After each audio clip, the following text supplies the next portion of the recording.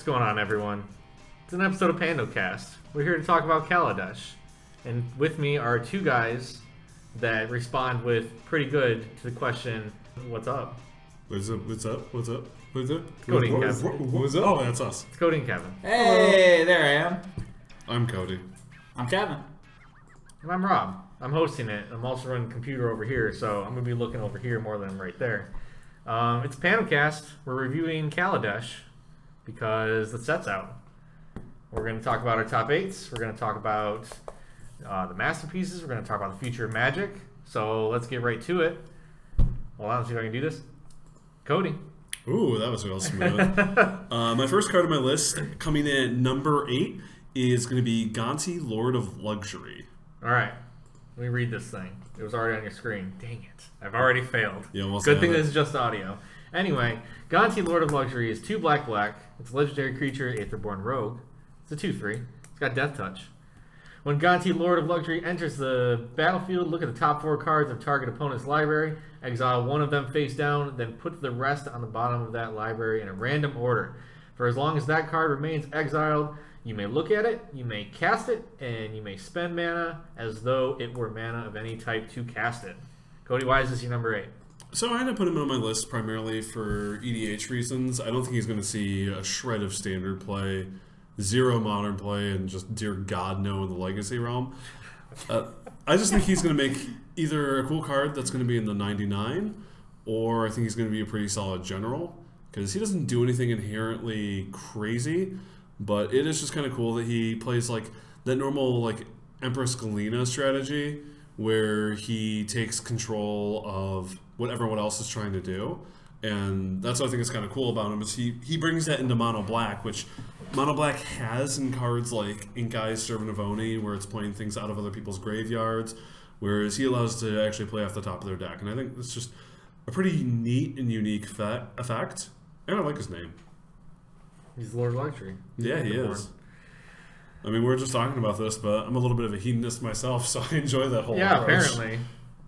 I think the only thing that make him better for you is if he was a rogue, or not a rogue, a demon. He is a rogue. Yeah, I'd be all about the demon. I think there's only one in the set. It's the mythic one that's like an energy sink for. I think when it ETBs, it gives everything like -2/-2. Now, why do you think he's not any good in standard? Is he just like it's not enough? It's too much for what he does, or he spends his time being really slow and cute, and he just has a terrible body for that. Okay. You know, I'm not getting an efficient beater. I'm not getting something with immediate board impact. I mean, we have more powerful things we can be doing for 4 mana than getting a 2/3 with Death Touch, who has a janky ability to get a little bit of card advantage. Gotcha. And Commander's just the perfect format for jank. Loves it. That's true. Yeah. All right. Moving on. Kevin, what's your number 8? Got this secret list here. Yeah, your secret list. My number 8 is Insidious Will. Insidious Will. Oh, I like this one. 2 blue. It's an instant. Choose one. Counter target spell. You may choose new targets for a target spell, or copy target instant or sorcery spell. You may choose new targets for the copy. Why do you like this card? Why is it number 8? So if you see my previous list for the last set, and as you'll see through this list, I'm a Commander player at heart. Mm-hmm. All I do is play the casual format of the gods. Gods are really good in that format. Oh, they are. Even the bad ones. Yeah. And basically one thing about Commander is cards that are modal are usually very good just because they're flexible. I don't have to play this card the same way every game. It gives me more options. It's more utility and how you can use it. I like this one because it's a 4-drop counterspell, which is kind of meh. But I mean, like, that extra cost, though, lets me, change the target of a spell. Right now I'm working on a Leovold deck, so making something that you play target one of my things and letting me draw a card sounds pretty sweet. Then also you get that sweet third ability, which I think is probably in Commander to be the most relevant. Copy target instant or sorcery. You may choose new targets for that copy. Copy target, time walk, or time stretch, temporal manipulation. Like, I'm just taking an extra turn right there with you, buddy. I kind of like that. Yeah. Oh, yeah, I guess that does work, doesn't it? Yep. Not to mention, I mean, you can use it on your own spells as well, Oh, yeah, which is absolutely. really cool. I'll say, isn't that the forked description? Yeah, that's what Yep. Fork essentially does. So, Fork makes it red, but right, but it's forked for blue now. yeah, If you choose that. which they've had in the form of Twincast in the past. Yeah. Which that alone as a card isn't the most powerful thing. I think what we really get here with Insidious Will is we get a card that, because it's modal, and yeah, it's not doing 2 of the abilities, it's just very powerful in the way that it has multiple abilities whenever you cast it. And Yep. Truth be told, I think this could see a little bit of standard or play if we see like a hard control deck, which I'm not really expecting in this upcoming format at all. I think, like last Pro Tour Black-White control was kind of a fluke. I mean, it's not put up the most excellent of numbers throughout, but that's neither here nor there. Gotcha. All right. Me. Rob. See what my 8th is. I'm going to go right to it. Now, Lupine Prototype can't be on this list. Well, I don't have number 8 then. I'm sorry. I'm out. That's all I need. All right. My number 8, Nissa Vital Force. She's a Planeswalker. It's Nissa. For 3 green. Starts with 5 loyalty. +1, untap target land you control. Until your next turn, it becomes a 5/5 elemental creature with haste. It's still a land. -3, return target permanent card from your graveyard to your hand. And -6, you get an emblem with whenever a land enters the battlefield under your control, you may draw a card. So I chose this one. Full stop. I'm the most casual of Magic players because I don't even know that much about Magic. That's just me. But I chose Nissa specifically because it just seems like she rewards you for playing Magic. For just playing the game. You put lands down, you return, she's got recursion, she gives your lands haste. Her ultimate is you're already playing lands, it's what you want to do in Magic. You get to draw an extra card because of it, which, from what I told, was 3 of the most powerful words in Magic. You're not wrong. Yeah. So am I right in saying that she's a good Planeswalker? I don't know if she has a home necessarily, but she is a really powerful walker. Okay. A lot of people have been talking about the synergy with her and Oath of Gideon, so she immediately comes down with the additional loyalty, and then you just alter immediately. Oh, that was the other thing. She ults in 1 turn if Yep. she survives. Well, 1 additional turn, but Well, you know what I mean. yeah, I know what you mean. But with Oath of Gideon, you can play her, and it's almost like doubling Season of Planeswalker. Just comes down alts. Nice. It will kill her, unfortunately, and I don't know if all the time playing lands to draw a card is going to be a worthwhile effect, because sometimes you need a little bit more out of your walker. Yeah. But I think that's where she, again, we're talking about modal cards. That's why why I think Insidious Will is a powerful card, is Planeswalkers are modal cards. They do multiple things, and they just accrue advantage through that, because it doesn't matter if each, not every one of those abilities is worth 5 mana, but they're all worth a decent amount, and they're repeatable. Yeah. So I think she's a powerful walker, and she's overshadowed by another walker in this set, which I think we might talk about a little bit later. Yeah. I like her. I think she's gonna be played in Commander. She's at that sweet spot of 5 mana. Does some cool abilities, and in Commander, you do get to play the doubling season. So you can just play her, ult her, and then continue to do abilities. Just keep playing with it. That sounds a lot better to me. Which is really cool. But the thing that I'm thinking of is, and I'm not good at Standard by any means, but there's a lot of landfall stuff still in Standard. Oh yeah, there definitely is. And I mean, I challenge someone, go make a janky landfall deck, and she'll be good. when BFZ Standard came out, I made a really janky landfall deck that played a lot of just awful stuff. Yeah. Played like sort of the Animist at the time. You could play a Jund landfall. I'm sure there's probably something. Mina and Den and Get Rod. I was Splendid, saying, if- Splendid Reclamation, bring all those lands bad, draw a bunch of cards. Yeah. And when they go in, draw cards with Get Rock. Maybe there's something there. Slow, There you but go. something there. Secret best card. Yeah, there you No, go. we're getting to it. We're getting to the secret best card. All right. I'm sure. Cody.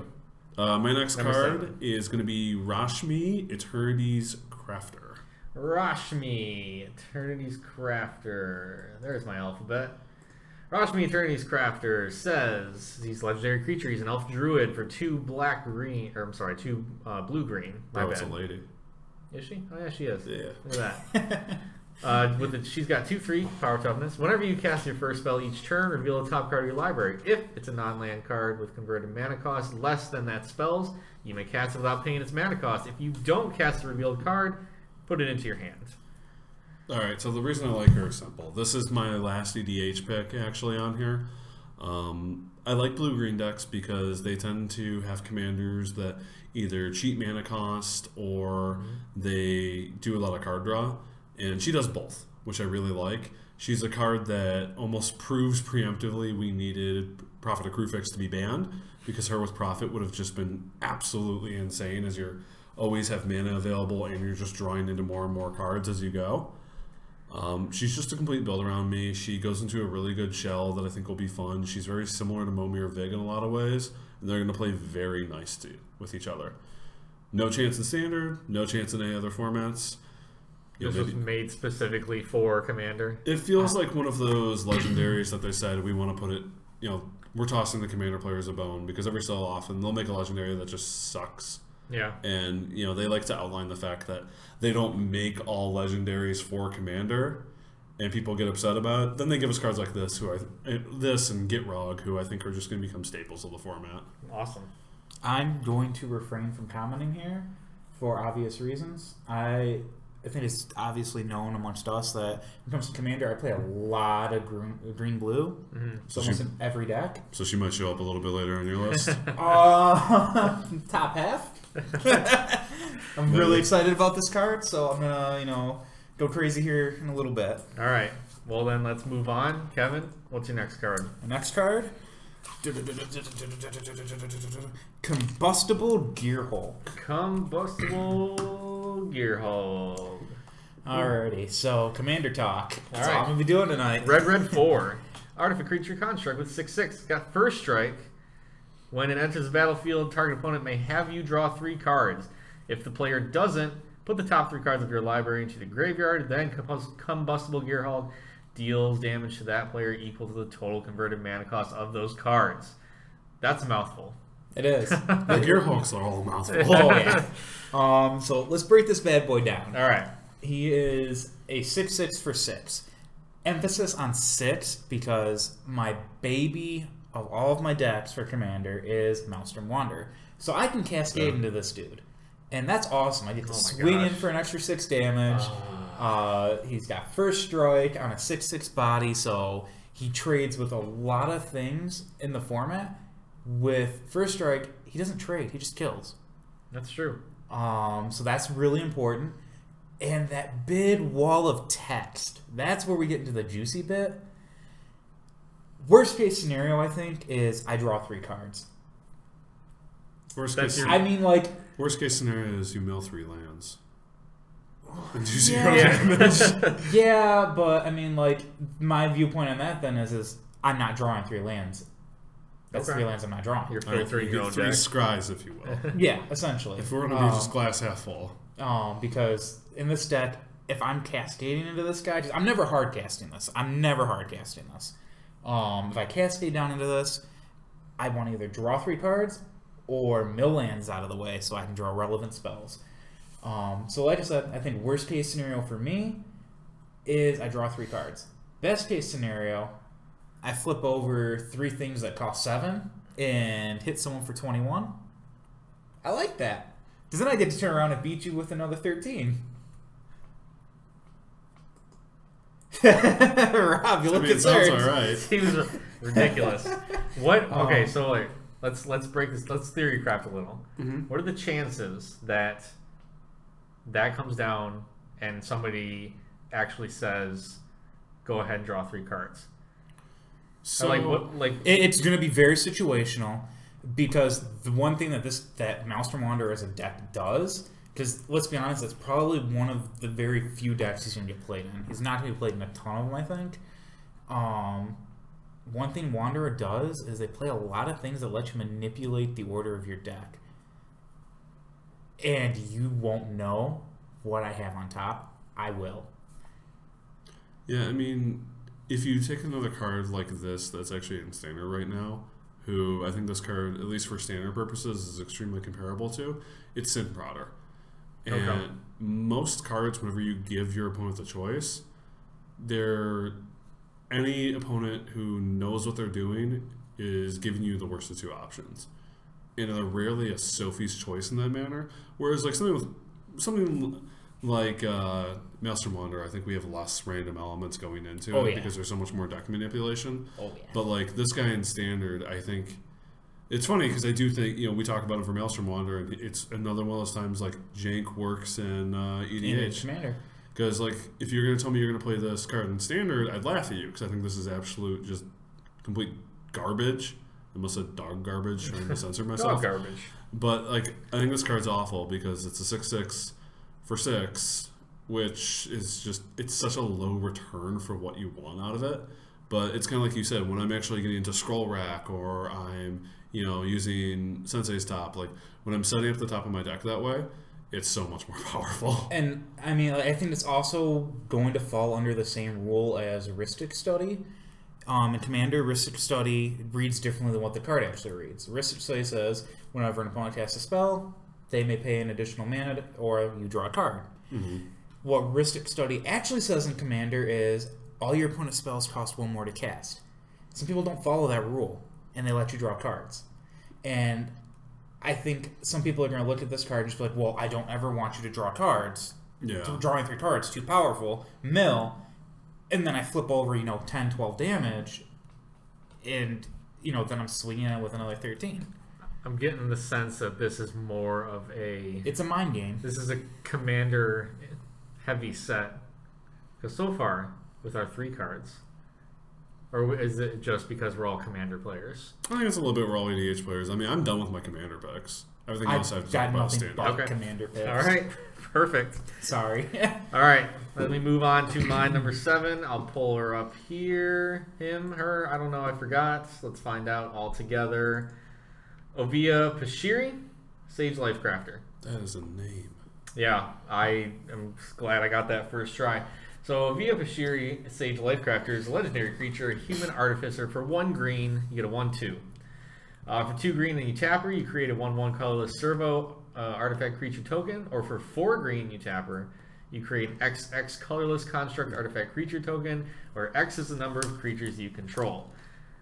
When I started playing Commander, my one wish, knowing nothing about the game, was I want to create a bunch of stuff, and that's exactly what she lets me do. And then, correct me if I'm wrong, please do.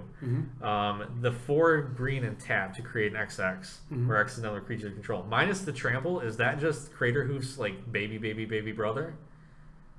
Because it gets stronger the more creatures I have on the field? So, I mean, that's definitely a way you could put it, but like Craterhoof pumps your team, and that's his relevant thing. And this just pumps itself? Yeah, this is just the one dude. Gotcha. Like, it's not bad by any means, and So especially... it's more Pathbreaker? It's almost like that. They're kind of just in a different class. Like, Yeah. they do something kind of similar. But, I mean, it's cool because, this is a problem you see with a lot of token generals, is they can't produce tokens on their own. And some of them that do aren't very good. And, she's not by any means the most powerful of all token generals we've ever had. But she comes down early, she sets up, and then she starts doing her thing. Yeah. And I think it's cool that she also uses unique tokens we've never used before, because she servos and constructs.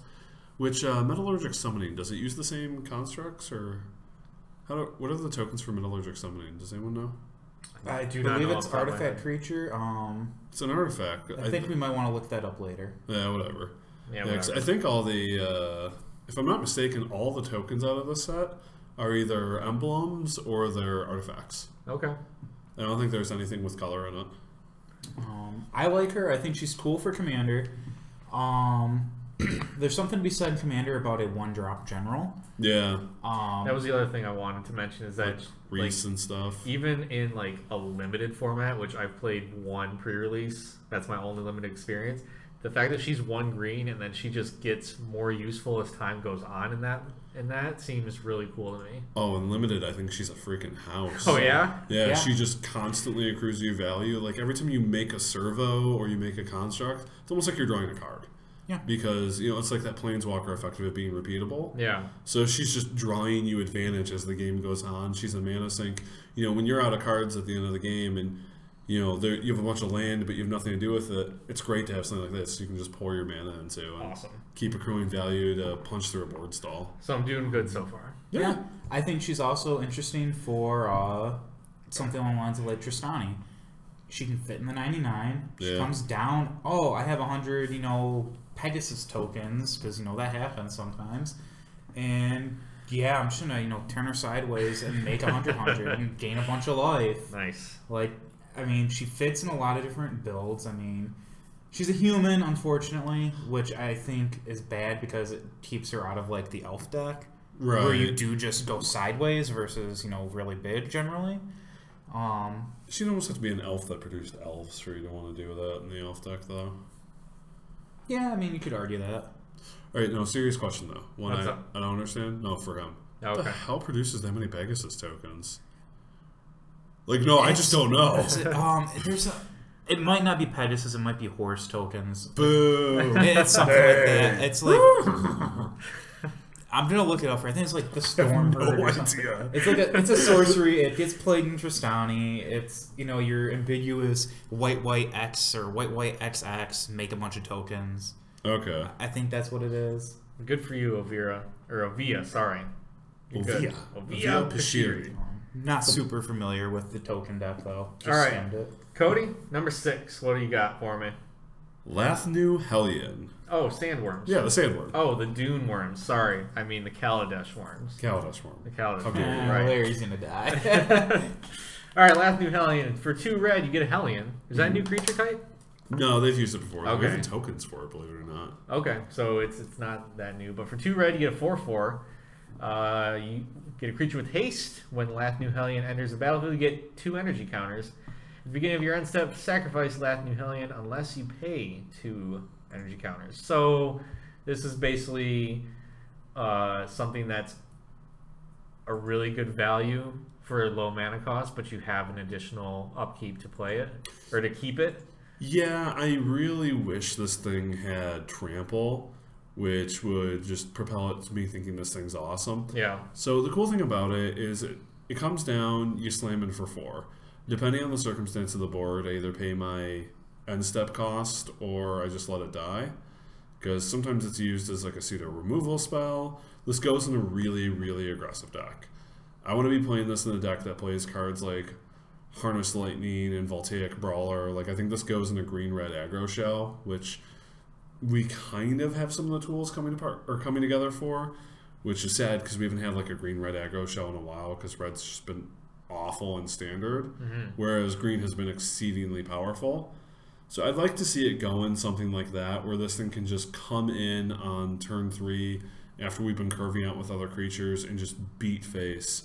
Because seeing a red 1-drop into a Voltaic Brawler, into a Lathnu Hellion, we're just beating in with a ton of power. We have more energy to keep this thing alive if we need to for the late game. If not, we just let it die, and maybe sometimes we bank up the energy to make our Harness Lightnings bigger or to pump up our Voltaic Brawler. Because I wouldn't be upset to play Voltaic Brawler and just have extra energy around to be beating in with this guy. Is this just going to be a standard aggro card and then it'll kind of just fall off? Yeah, I mean, a 4/4 for 3 it's good, and the haste is definitely solid, but it's nothing too far above the curve that we're really going to see this going on for a long time. Gotcha. All right. Well, Kevin, moving on.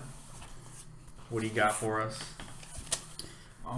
So I feel like Cody's gonna be a little disappointed with me for putting her this far down low on my list. Okay. Saheeli Rai. Saheeli Rai, the face of Kaladesh. I wish I loved her more, I really do.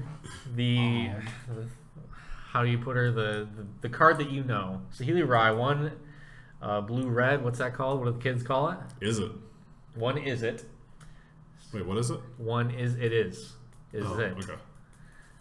You get a 3 loyalty planeswalker, her +1, scry 1, and then Saheeli Rai deals 1 damage to each opponent.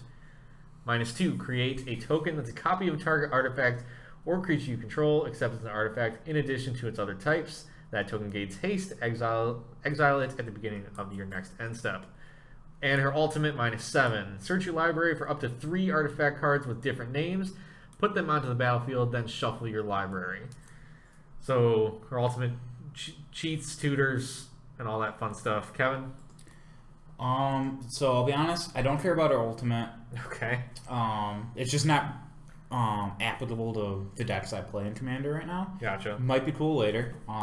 So it's not something I'm addressing right now. I like her +1 a lot. I think that's the ability I'm going to be using the most of. I feel like you did talk about manipulating the top of your deck. The deck. That's exactly what Scrying can do. I think in Maelstrom Wanderer, this is where I'm going to play her the most, because I play Scroll Rack. Other decks that are blue-red, you might play Scroll Rack. Probably more often just going to be playing like top, things along those lines. And one thing that you have to deal with when you're playing top and Scroll Rack is when you lock yourself into it. You don't have a fetch land. You don't have a way to shuffle your deck. You don't have a way to put the stuff on the bottom or get it out of the way. And you just locked yourself into whatever cards are on the top, and you're only digging like one every turn. So you're essentially not getting any real value other than being able to just manipulate where everything's at. And this helps out a little bit at 3 mana, and I get to ping everybody. I get to go, I have this sorcery that is way out of my reach and isn't super applicable. Yeah, I'm going to put that on top of the deck with the Scroll Rack, and I'm going to put it on the bottom with the Saheeli. Get it out of the way, dig an extra card deeper when I Scroll Rack again. I think the flashier ability is her -2. She comes down and then copies a Mana Rock. Oh, I didn't even think about that. I have to sacrifice it at the end, but there's some instances where it just comes down, hits a Mana Rock, and then I get to, play something else. She probably in the best scenario comes down, pluses next turn, copies Mana Rock, and you have a turn 4 Maelstrom Wanderer. You turn 4, any big spell, a turn 4 big spell. Whether it's Expropriate, Selvala Stampede, you can't turn 2 it anymore. Just big spells. I like playing big spells, and she's just another route to get there. So, Cody, you mentioned that you wish you loved her more. What issues do you have with Saheeli? So it's not necessarily I have issues with Saheeli. It's just I think she's very appropriately costed for appropriately powered for a 3-mana Planeswalker. Her draw ability is, the statistics range between anywhere 0.3 to 0.6 of a card whenever you scry. And it sounds really greedy because she'd be too powerful if it were just draw a card, deal damage. Yeah. But they're trying to keep each ability kind of in effect with the colors. So I get that, but I think that's kind of what hinders her a little bit is just her +1s. It's not bad. I like the way you kind of brought up that, it can dig you out of your brainstorm locks. Yep. And I think that's really cool, and I like that, and I think that's really nice because, I can then brainstorm deeper each time and just, get that little bit of extra depth on it. So I do think that's really cool, but it's just she's not doing enough for me. I mean, her ultimate's cool when it's, go grab Blightsteel and whatever else and just kill someone, which I like, don't get me wrong, but I don't think her as a whole does enough. Gotcha. The only place people are kind of talking about it for real competitive use is there's a combo you can do in Modern where you play her, Altar the Brood, and Liquid Metal Coating. Altar the Brood is whenever a permanent enters the battlefield or non-land permanent enters the battlefield under your control, each player mills a card. Liquid Metal Coating is a 2-drop artifact that you tap to make target permanent become an artifact. So you just -2 on herself, and each new version is an artifact. So you just keep going through it once she's been liquid metal coated. Okay. I've seen a lot of people compare that to Splinter Twin, and they're insane if they think that's even on the same level, because Splinter Twin was basically I play 2 cards you don't interact with, is the way it would essentially work. Whereas this is, people are living too much in Magical Christmas Land where they think they just get to go turn 1, turn 2, turn 3, I win the game. That's just not how Modern plays. Okay, so to those people, Saheeli Rise going to get banned. Because same as Splinter Twin, right? It's not even close. Okay, well. It's people who think it's even remotely like that are insane. And I wouldn't be surprised that if we saw something similar come out where she could make some sort of real value off another artifact and kind of run through that, because I've seen other people talk about putting Disciple of the Vault in the deck as an alternate win con, but it's just I'm going to play a bunch of fragile, slow things that are at sorcery speed and expect I can get there in a format where we've got Burn and Infect and Death Shadow Zoo killing people on turn 3. Like, what makes you think you can keep up with that? You are nuts. Or Eldrazi. Like, just any of these aggro decks are going to embarrass them. Bushwhacker Zoo will kill you with no interaction. All right. Yeah. I do kind of want to say this. I think your biggest issue with her is she is a standard toned down version of Dak, and you love Dak. Yeah, Dak's awesome, and she's super bad Dak. Yeah. Like, she's awful. Like, they're not, like they are the same mana costs. Mm-hmm. They are. They do have the same loyalty. Yep. They have their first 2 abilities have the same cost. Yep. That's the only similarities. And they even... You can clearly see that her first 2 abilities are just toned down versions of his... Bad versions. Toned down. Because, I Terrible. mean, it's going into a standard format, Dak. No, I want to steal Moxes. I don't want to copy a Mox for a turn. Oh. Be a better Dak Faden's healing. She really should. Well, I told her, so we'll see what happens. We're working on it. All right. Moving on to my number 6, we Maybe she'll have. get together with Dak. Nice. Hey, there you go. Who knows what happens in the lore? What's the name of it? Oh yeah, that's right. My number 6 is Toot Toot, the Aradar Express. It's a 5-cost, 8/6 vehicle artifact. It's got Menace and Crew 4. Tap any number of creatures you control with total power 4 or more. This vehicle becomes an artifact creature until the end of turn. Now, I picked this because I know you guys had mentioned a vehicle is not, or crew is not a complete unique concept, but it's new to me. Mm-hmm. And I wanted to get, like, is there value in keeping this theme of tapping your low cards to make something else super powerful going? Like, is that an actual thing, or is this just going to be a one-set thing that they're testing and people aren't excited for? Like, what are your thoughts on crew?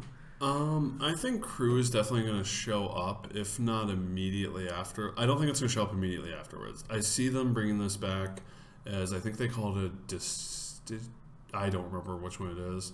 It's not an evergreen, but it's like a couple steps below. I feel like it's one of those mechanics where they're going to bring back when it makes sense, because it's definitely not plane specific. We can have vehicles in other planes. Like, we've seen vehicles on Ravnica. I mean, we've seen all kinds of vehicles. I think there are vehicles on Mirrodin even. I mean, technically, anytime you see a boat... Yeah, I mean, it's a vehicle. I mean, we have a barge as one of our vehicles. But it's a really good limited mechanic, which is what I really like. It reminds me of Morph in a sense, because I think all the vehicles are completely colorless.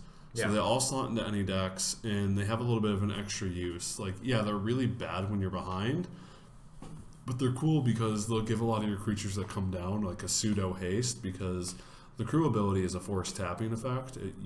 If you're summoning sick, it doesn't matter. You can still get tapped for it. Really? Yes. Ooh. And that's one thing I think really increases the power on some of the vehicles. I know why you like the train in particular. Yeah. But I just like the mental image of, like, I think I saw this on Reddit the other day where someone was talking about debating between where you're going to attack with the train. Yeah. Debating if you're going to attack the opponent's Liliana or you're going to attack the opponent.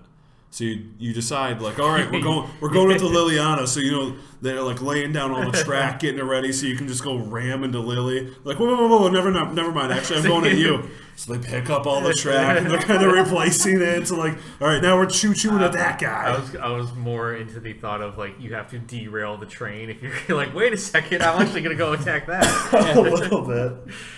You want me to tell the quick story of why I like Tell me our why. Express? Why do you love the train? All right, so my favorite card in Magic was in the last set in Eldritch Moon, and I was a little bit unsure about the crew. I noticed that it said total power 4 and more. So if one card has 4 power, you can just tap that, and you have a solo conductor of this huge train. Yes, a solo conductor. My favorite card in Magic is Lupine Prototype, which is a 2-drop 5/5.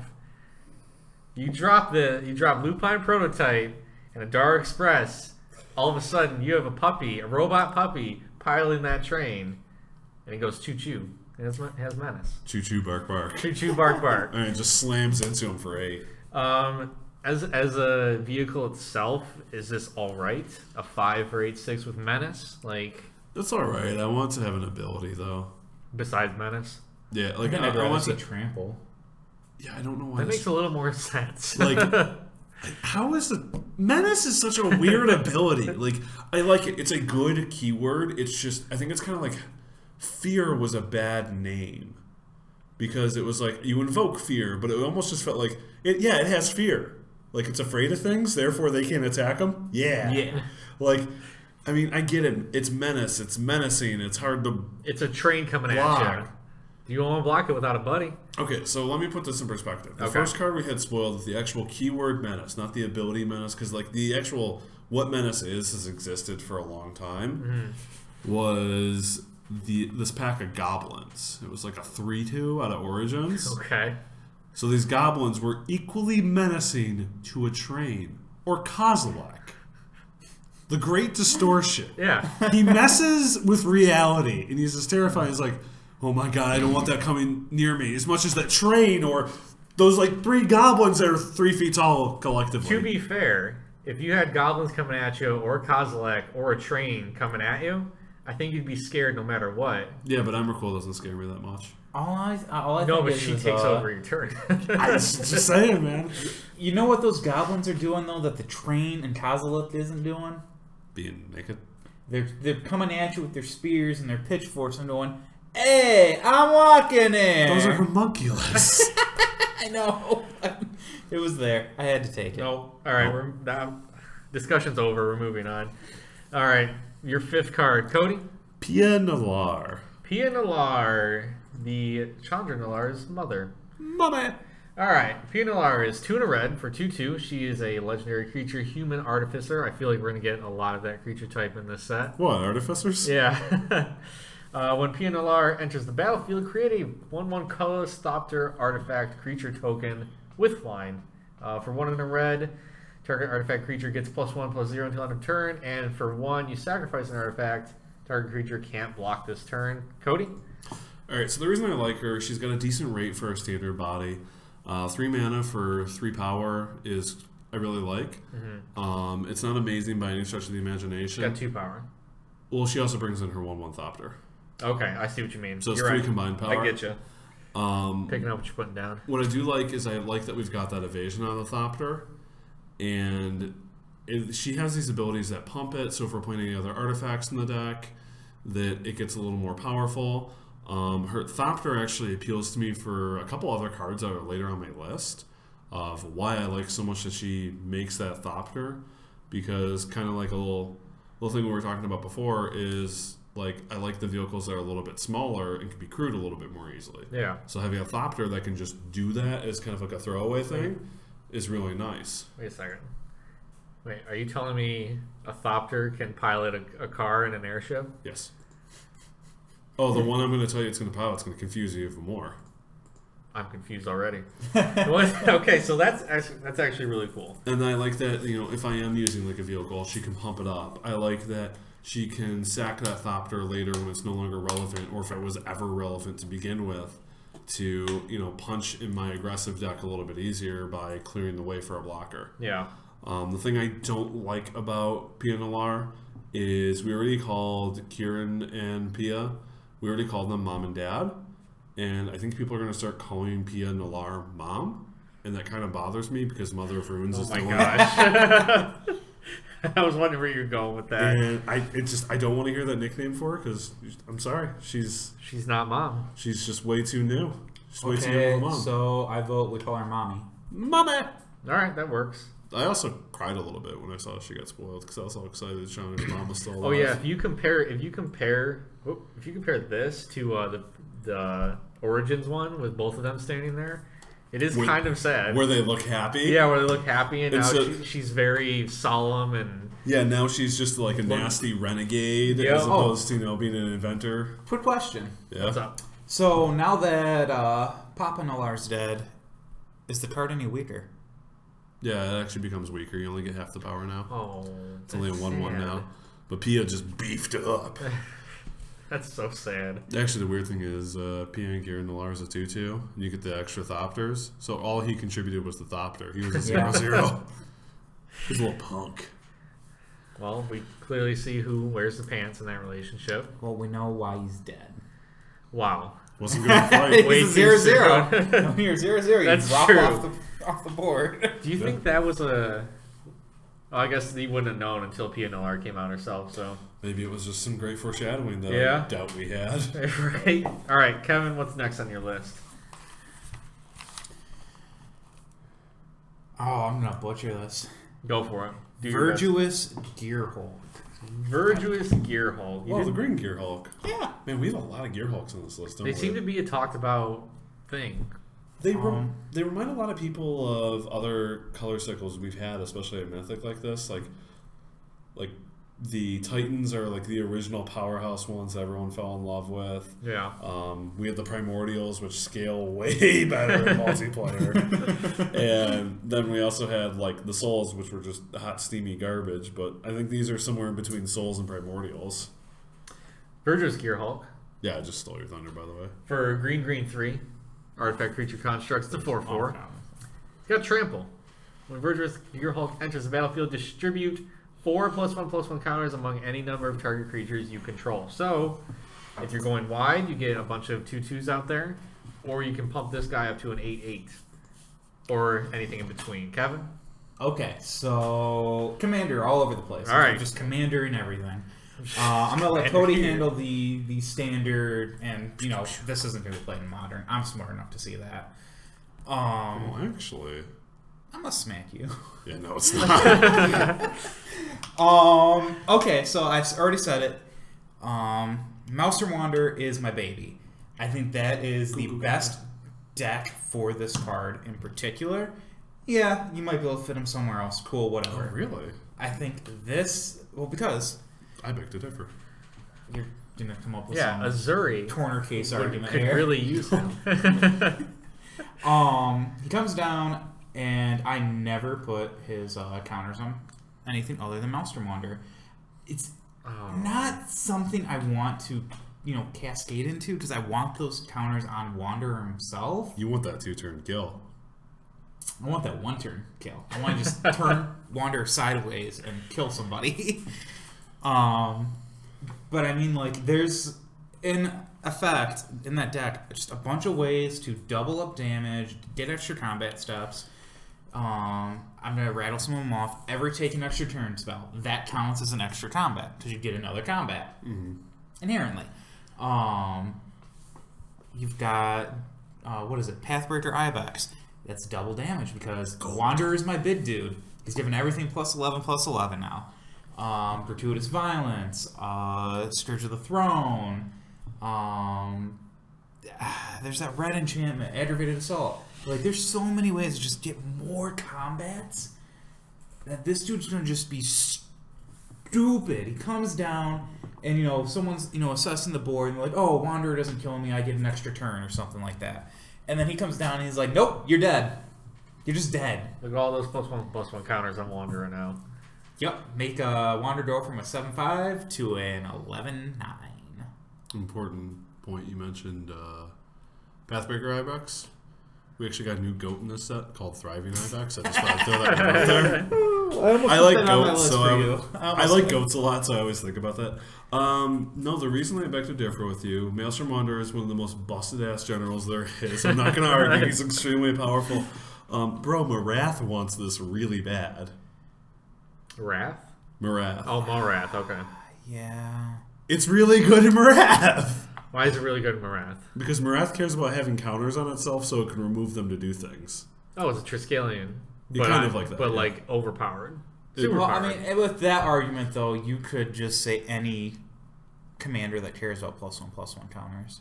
Yeah, no, Azuri Renegade. but Marath is one of the better ones. No, I'm sorry. Azuri Claws of Progress.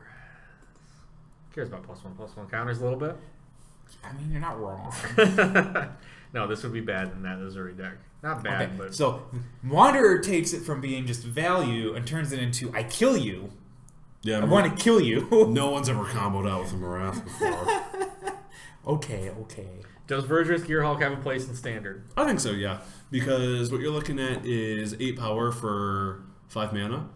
And especially for one a go-wide strategy, this will keep things out of... you can pull things out of Flame Tendrils range by pumping them up. There's a new... I think there's a 4 mana Deal $3 creatures by sacrificing an artifact card. There's a lot of things that just deal damage all around like that. Yeah. That I think this kind of just can either pull them out of it, or sometimes you are just playing an 8/8 for 5, and that's an 8/8 with 5 with evasion because it's got trample. Like, that's not bad. I'm not upset about that. And not to mention if I'm pumping it on like other creatures I care about pumping up for whatever reason. Pump it up. Pump it up. I think another thing to think about is, okay, so there's almost always going to be some kind of like mid-range strategy once the format settles. Mm-hmm. I think we saw that with, I think it was Bant Company was kind of like the mid-rangey. No, it was like the super mid-range deck. Yeah. So, and I think, what was it? We saw in some major tournament where you had just like 2 guys with really wide board states.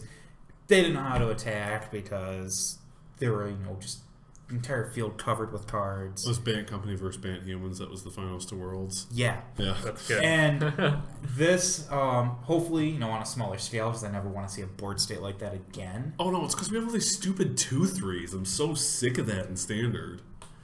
This changes that. Yeah, no, This comes it's a board down, and my board state now goes from being matching your 2/3s with my 2/3s to now I've got a bunch of like 3/4s that kill your 2/3s and live, versus just like, oh, I attack, you block, then you have to swing in, and I can't block, so Yeah. I don't attack. Now it's I attack, you make the decision: do I kill your stuff or do I kill you? Yeah, no, I like it. I think it's really cool. All right. I think it's just a solid all-around card. Good job, Verdurous Gearhulk. He's no Alright. Primeval Titan or Sylvan Primordial. I'll Nope. tell you that much. All right, moving on to mine. I switched this because I actually want to talk about this one. Angel of Invention. Who plays nice with the Gearhulk? Does he? Yeah. Yes. Oh yeah, he does. 3 white, you get a 2/1, which, from what I understand, that's a really bad cost. It's a terrible rate. Yep, terrible rate. But Garbage card. You get an angel. Next one. All right. No, wait. Let me sell this to you. He's got flying, Okay. vigilance, Okay. and lifelink, Oh, those are all good abilities. and fabricate 2. And I like it more. When this creature enters the battlefield, put 2 +1/+1 counters on it, or create 2 1/1 color servo artifact creature tokens, and other creatures you control get +1/+1. And the reason I included this is, 1, I like going wide, apparently, because that's Yeah. just Yeah. where I go. It's But fun. I wanted to talk about the fabricate keyword, rule text. What is it? Keyword. Keyword. Has this been done before, where you are given a choice between what a card does when it enters the battlefield? There's definitely cards that like have different ETB effects. Yeah. There was a card in Fate Reforged Limited, which in particular they cited as being a huge inspiration for Fabricate. Okay. He came in either with a +1/+1 counter on him. I think he was a 2/1 for 3. Okay. Or he gave you a 1/1 White Spirit, which originally that's how they had playtested Fabricate, is they had made it so it was Thopters. But the problem is a 1/1 counter and a 1/1 flyer are just not equal. Whereas a 1/1 counter and a 1/1 creature are a lot more on the same level. Yep. Another important thing to kind of talk about with Fabricate that I screwed up, and I know I tweeted at some point on Twitter, and I was totally wrong about this, because I talked about this card in particular, funny enough. You have 2 options on this card, Yeah. but you may read it as 3. And that's something I think a lot of people have gotten wrong on this when I've heard them talk about Fabricate. So when Fabricate comes in, it's an all or nothing mechanic. I either get my counters or I get my tokens. Right. I don't get 1 counter and 1 token, which Right. I've seen a lot of people not get right. And frankly, I screwed up for like the first week that the set was getting spoiled. I didn't realize that it was one or the other. Because I'm like, oh, it'd be really cool. I'll get my 3/2 and I'll get a 2/2. yeah. Like, that sounds awesome. Okay, so my biggest question that I have to the more experienced you two is that since other creatures get +1/+1 when this comes down, would there be any merit to putting +1/+1 counters on Angel? Because even if you put both of them on it, it's still going to be like in lightning bolt range to get killed. I think I'm not super familiar with Standard, but I think Grasp of Darkness is target creature gets -2/-2. -4/-4. -4/-4. Okay. Well then, So what yeah, I was about to it's say in- doesn't matter now. It's in grasp range, so like There's- Regardless, it'll be in grasp range. I think that's my only real problem with this card is, Ooh, Lily kills her if you don't put the counters on her. Yep. That's going to be my exact point. Oh, okay. Is Lily's going to punk her ass out. And I think there's just enough in standard right now that's killing these 2-1 or these one toughness is not a good place to be in most case scenarios. I think it's worse now than it usually is because she's a cool card and what she does can be inherently powerful. And it's one of those weird scenarios where if I can play one as a 4/3 and be safe for a turn and then slam another one down, pumping my team, like that sounds awesome. But I don't know if that's necessarily where we're kind of going with it. And if a token deck comes out, she definitely gets more powerful. Like there's that 2-drop that creates 2-drop? There's a 2 or a 3-drop that creates 2 servos. It's a 2-drop. I think she definitely works well with like Gideon, where you come down, you make your emblem. Yeah, just start pooping out knights too. Yeah. Oh yeah, with the emblem, that's awesome. Yeah, because that helps push her. It's a good curve for that too. Yep, 4 to 5. But for the mana cost, is she a little bit too much? I think her issue is they jam too many keywords on her. Yeah. That we're kind of losing a little bit of our power and toughness as a whole. If she didn't have lifelink, I think we could justify either like a 2/2 or even like Fabricate 3 on her, and I think I'd be a little bit happier with her. That one toughness is what kills me out. Yeah. Like I said, if I can come out and I've got a Gideon emblem or I've got an Always Watching, which is slightly redundant because of vigilance, like I'm going to be a lot happier with her. That's my only issue. One toughness is a bad place to be. Gotcha. So on her own, I think she's rough, but she may have some synergies. Okay. So it's all right. It's solid. It's one of those cards I see not being worth much money and then having a really cool weekend and it just kind of breaking out. We'll see what the community does with her. And as we all know, the Magic community is full of, if nothing else, people that make jank work. Yeah, people who innovate, if you will. Yeah, okay, that's the nicer way to put it. Yes, it is. But let's move on Sorry, jank techie? Yeah, that's a good thing to do. Cody? My next card is very related to Pia from earlier. It is Smuggler's Copter. Smuggler's Copter, a 2-drop 3/3 vehicle with flying. Whenever Smuggler's Copter attacks or blocks, you may draw a card. If you do, discard a card. Crew 1.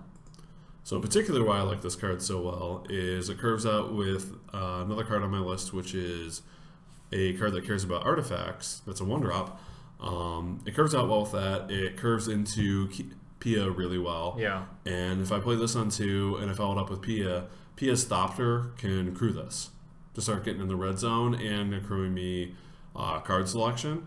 Because all they basically did is they took Rogue's Gloves and turned it into a vehicle, which Rogue's Gloves are always a perfectly fine limited card. It's just equipment is really slow. Because that's what I like about vehicles as opposed to equipment, is I feel like vehicles are a little bit faster than equipment is. You don't have to waste mana, you just tap a Yeah, creature. exactly. And, these actually do what they want to do. Yes, there are a few of them that have haste on them, so I can use them the turn they come down. But, whereas, equipment, I can always use the turn it comes down if I've got the creature and the mana available. But these, I don't have to spend the additional mana on. And that's what I think is really cool about them. I think this is probably the most powerful of the vehicle cycle, because a 3/3 flyer for 2 is really damn good. And let's be honest, even if that was like a 2/2, that middle ability is just the middle bonkers. ability is really good. The evasion on a 3/3 is really good. Yeah. Yep. I can crew this with a servo. I can crew this with, if I'm playing Thraben Inspector early in the game. I can crew this with a Thopter. I think that's where we see our power here, there's such a low crew cost on this that it just gets in the red zone and it starts accruing me card selection to, give me that little bit of pseudo card advantage. And I think it's also relevant because so many of the tokens I think we're going to be seeing are not Thopters so much, but more of the Fabricate tokens. Yeah, the so servos. When you see the flyers, it's probably going to be 1 flyer, maybe 2. Mm-hmm. And it's really relevant because the line of play could be tap your Thopter to crew, swing, use Pia to prevent a flying blocker and just guarantee you get in and maybe even pump a little. Yeah, because that's the other cool thing I can do with Pia too, is I can crew this with a Thopter, spend the 1 mana to blow up the Thopter, and stop the blocker from blocking this if they do have a flying blocker. Now that's some jank. Yeah, it's some jank, but That's a lot of lines of plays you can make. And like that's the whole idea behind the set is you got to feel like an inventor, so you got to tinker and come up with these solutions, and that's what I like about this card is it gives me that feeling. A little bit of a tangent here. We're getting a lot of these vehicles that fly, correct? They all have like pseudo evasion. It feels like. Yeah. Are we getting anything to like combat with all that flying and evasion and stuff like that, or is there going to be a lot of removal in this set, or does it seem like we still have Plummet if we need it, which Plummet comes from, I believe, BFZ, which is just destroy a target flying creature. Okay. And we've got Clip Wings from Shadows of Innistrad. Okay, so granted, it's mostly in green, but if you want flyers dead, we can kill them dead. Okay. I was just wondering. Just an observation. Yeah. Because, people like flying, apparently. Yeah. It's good ability. These are pretty good. Kevin, what's your card that's up next in your top 8 list? Aetherworks Marvel.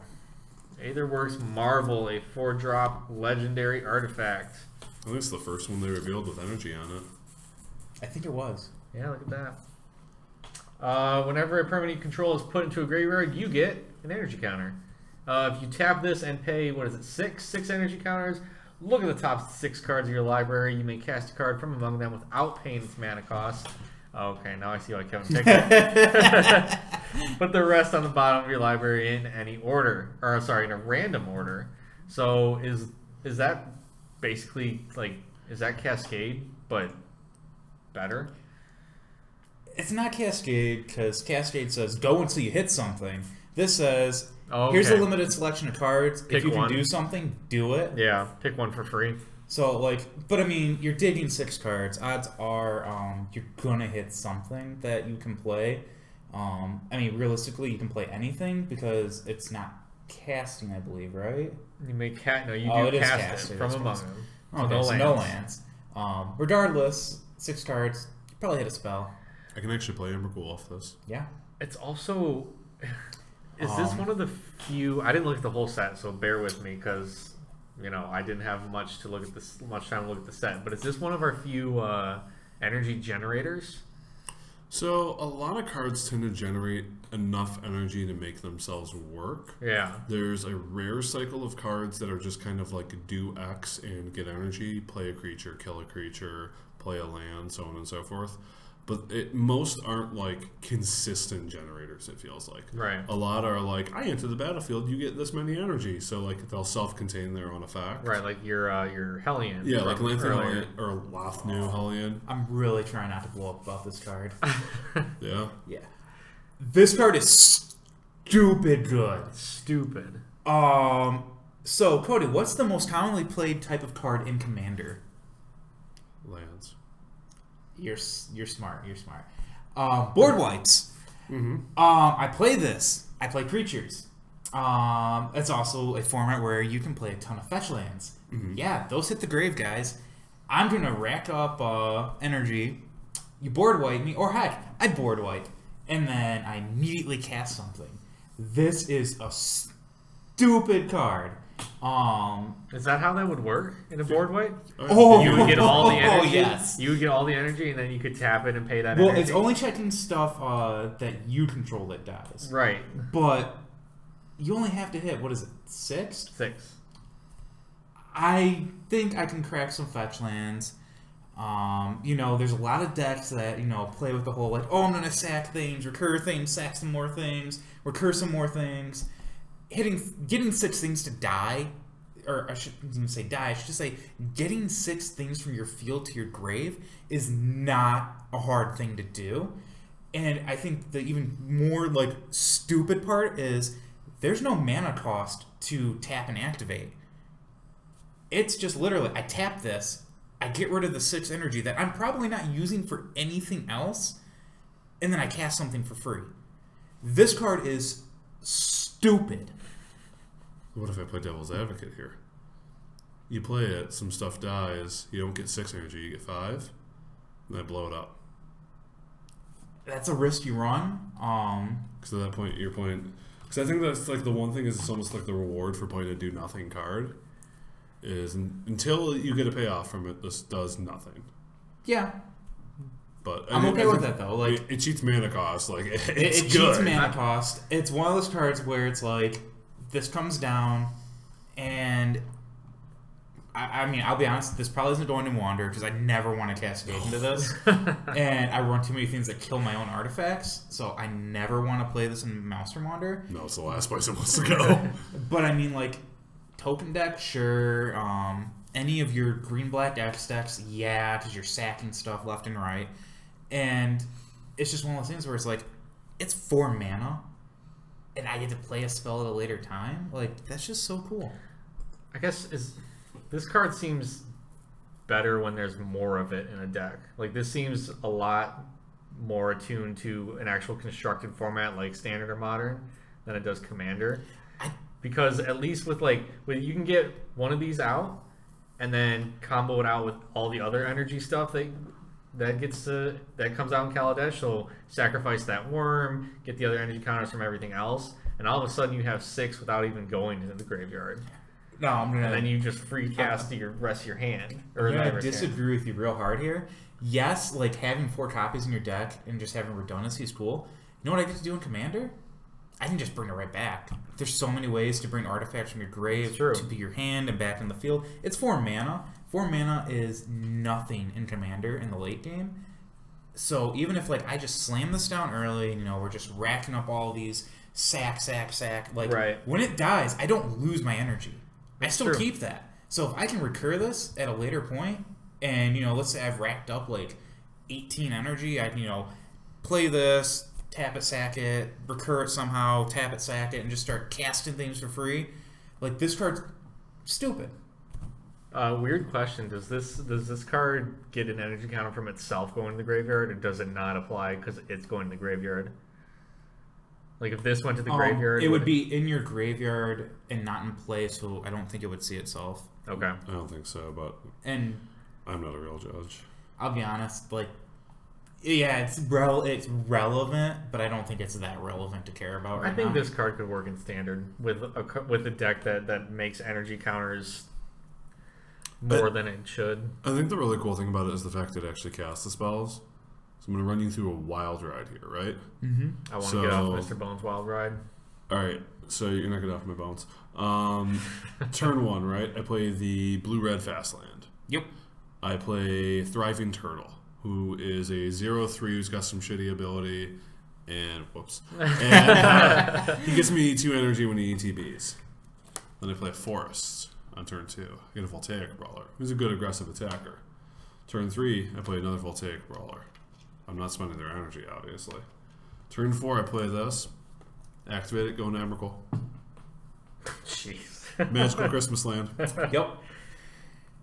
And it would be pretty ridiculous. If there's any deck that really starts taking advantage of energy and has any excuse to be playing high drop cards like that, then I think this has a chance of seeing constructed play. It's low. It's real low. Yeah.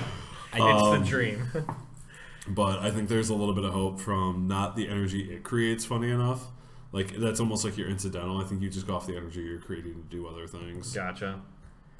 It took a while to figure out what the hell that stupid blue 1-drop the Thriving Turtle was. You made it work. All right, Aetherworks Marvel, we're going to switch you over to probably the cutest card in this set, which is my number 5. Where the heck is it? Here it is. Filigree Familiar. Aww. He's an artifact fox. For 3 mana, you get a 2/2. When Filigree Familiar enters the battlefield, you gain 2 life. And when it dies, draw a card. Because it's the only thing that can quell your sadness. It's funny you say that, because it's a baby version of Sad Robot. That's the first thing I saw when I saw this. I said, this is Sad Robot's pet. Because it does the exact same thing when it dies. And I feel like the gain 2 life is so minor that you're playing it to sacrifice it. And I think gaining 2 life is just almost nothing. And the 2/2 is almost nothing. So what I think is really cool about it is it could be sideboard tech if we start seeing a lot of aggressive decks. Okay. A lot of the decks I'm looking to build and are interested are these low to the ground red aggressive decks. So this would be good sideboard tech against it because gaining 2 life while incremental is solid. It puts up a 2/2 blocker, which is very good for trading with things. And then I draw a card, so it's almost like I'm not even trading with you. Right. So I think it's really cool for that. And with it being a 3-drop, there's a little bit of an argument to be made that we might have Wretched Gryphs emerging out of this dumb thing. Because we're currently playing, granted, we've got what is it? I think it's Kite Sail or something. That is, what is that dumb one? It's like a 3-drop. He's playing EDH. Disregardless. I think it's just, it has a home in those kinds of decks where it's one of those cards that wants to be sacrificed. It wants you to kill it. And it gets you incremental value when it comes in. Because, you're right, the 2 life is nothing. Almost. There's a little bit of value to be had by that 2 life. It'll save you from getting beat in the face for 1 turn. Yeah, I'm not upset to have the 2 life, but incidental life gain like that, I'm never upset to have it. Right. But at the same time, I almost get to play the card in a sideboard because of it, and it blocks, and it trades, and it draws me a card. It does a lot of things. It does a lot of things. It's just I'm going to catch you up from behind, buddy. Don't worry. I'm your loyal, sad robot. I mean, we could friend. break it down like this. I pay 1 mana for a 2/2 blocker, 1 mana to gain 2 life, 1 mana to potentially draw a card. See, that's the sad thing, is I don't want to pay a mana to pay 2 life or get 2 life. That just feels awful. Healing Salve gets me 3. Okay, fine. You pay 2 life to potentially draw a card. I pay 2 life. Or you know what I mean. Pay 2 mana to potentially draw a card. Oh, it's a black card. Did you not know? I had no idea. I mean, I get what you mean. You kind of break it down the rates are good here. Yes. Drawing a card, cantripping, I've paid 1 mana to cantrip. A 2/2, I paid 1 mana for that. Okay. 2 life, I don't pay for that. Dumbest question in the world. Is that what cantripping is? Cantripping is a minor spell that has draw a card printed on it. Okay, so Filigree Familiar is a cantrip, basically? I wouldn't call them a cantrip. No, usually cantrips are 1 mana. Okay. Usually they're 1 mana, and it's just a spell you play that immediately replaces itself. An exception to the 1 mana rule is Stratus Walk was a 2 mana enchantment that was still considered a cantrip. Yeah. Okay. But here, disregardless. Good card? I like it. I think it's really good. I think it's a great sideboard card, if nothing else. It's awesome and limited. And the art? Wait, it's art? A+. It's a puppy. Spot on. It was in the... It's a fox, actually. Bark? Nope. Well, they kind of. Yeah. Okay. It's just...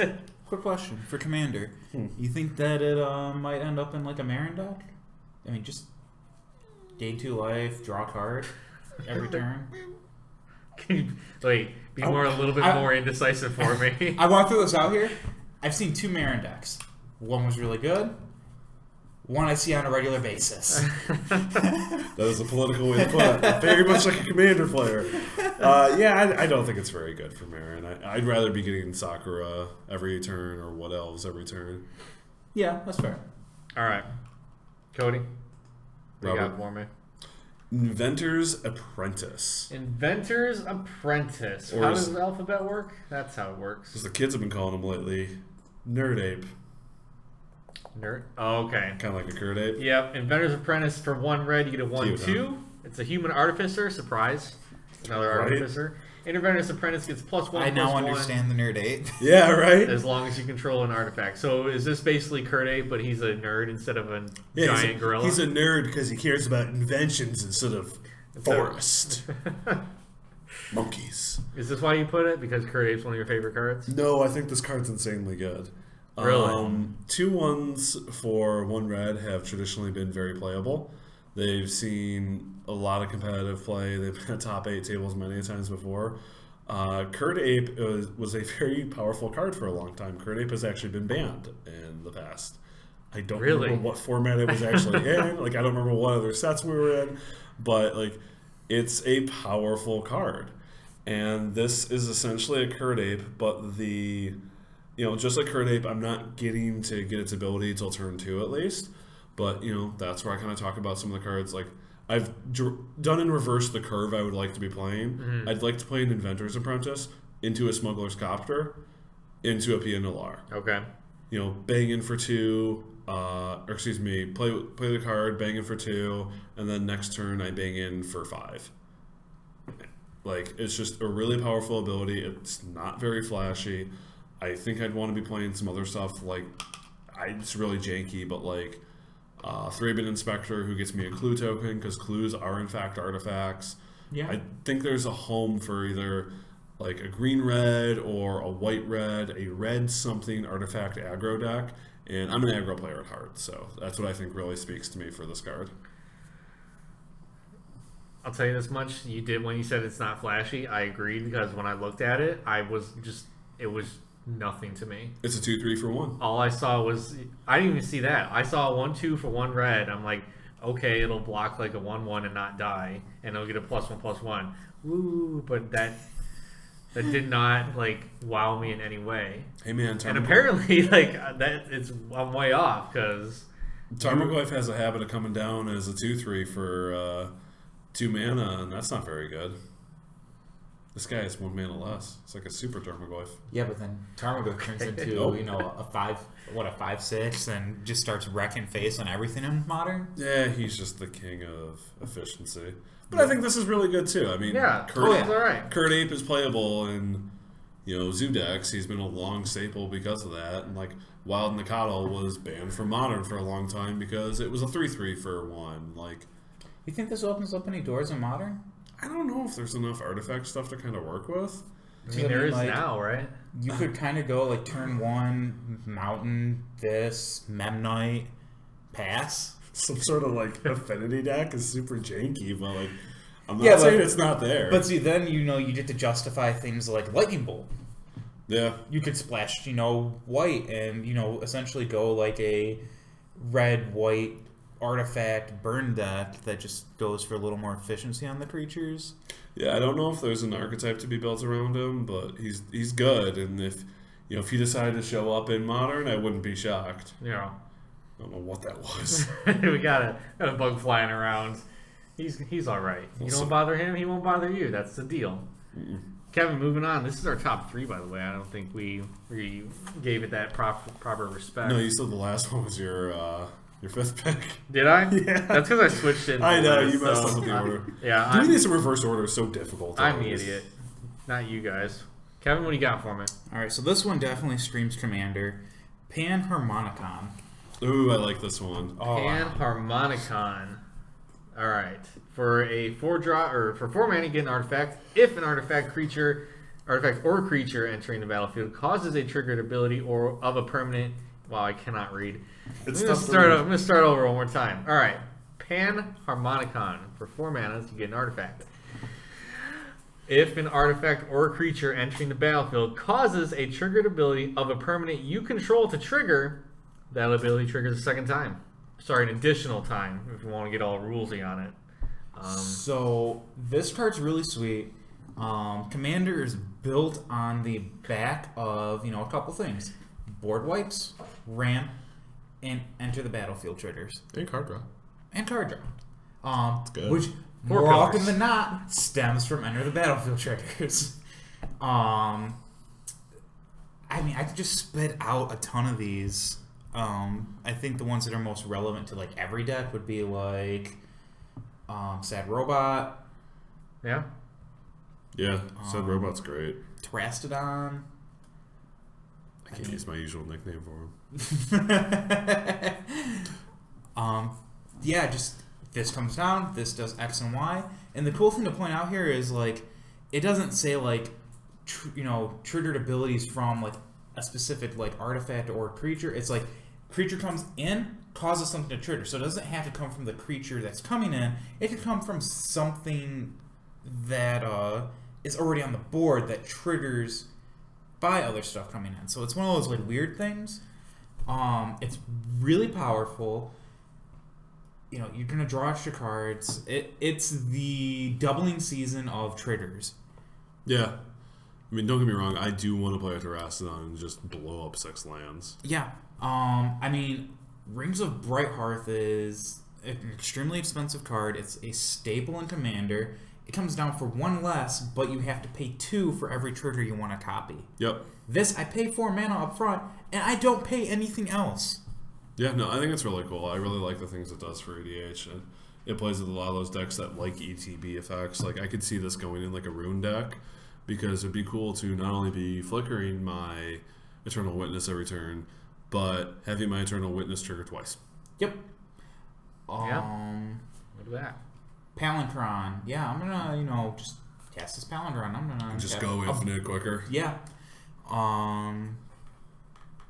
We could go all day. Yeah, there's a ton of stuff you can just double on. Like, I don't think it's worthwhile to explain every little thing. Just look through your commander deck and see everything that says when enters or when something enters. And then go, oh, I have to do this more. Does this have any bearing in other formats? Nothing? It costs too much. One more time? Apparently Cody thinks it's bad. That's a 0, by the way. Yeah. I mean, 4 mana in standard, I think this costs way too much. Alright. It's commander only then. It's commander only. Don't let me see this in your pre-release decks.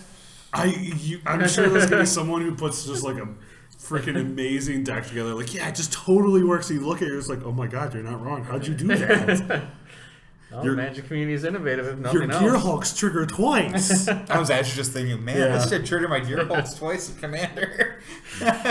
Alright, moving on to my... Wait, which one is this? Number 3? Oh my god, can you imagine Panharmonicon with like Primetime? Oh. Primetime, go get 4 lands. It's like you paid nothing for it. Well, I mean, that card's just busted as hell. Alright, so my number 3 is the representative of what I want to actually talk about. Botanical Sanctum. It's a land, and a Botanical Sanctum enters the battlefield tapped unless you control 2 or fewer lands. Tap to add blue or green. This was called, what, anti-fast lands, right? Do we have a cool name for this yet? Yeah, these are just fast lands. These are fast lands? Oh, right, duh. I'm an idiot. Again. Anti-fast lands were like a different name for Tango or BFZ. So these are fast lands because obviously they are more useful if you get them out sooner.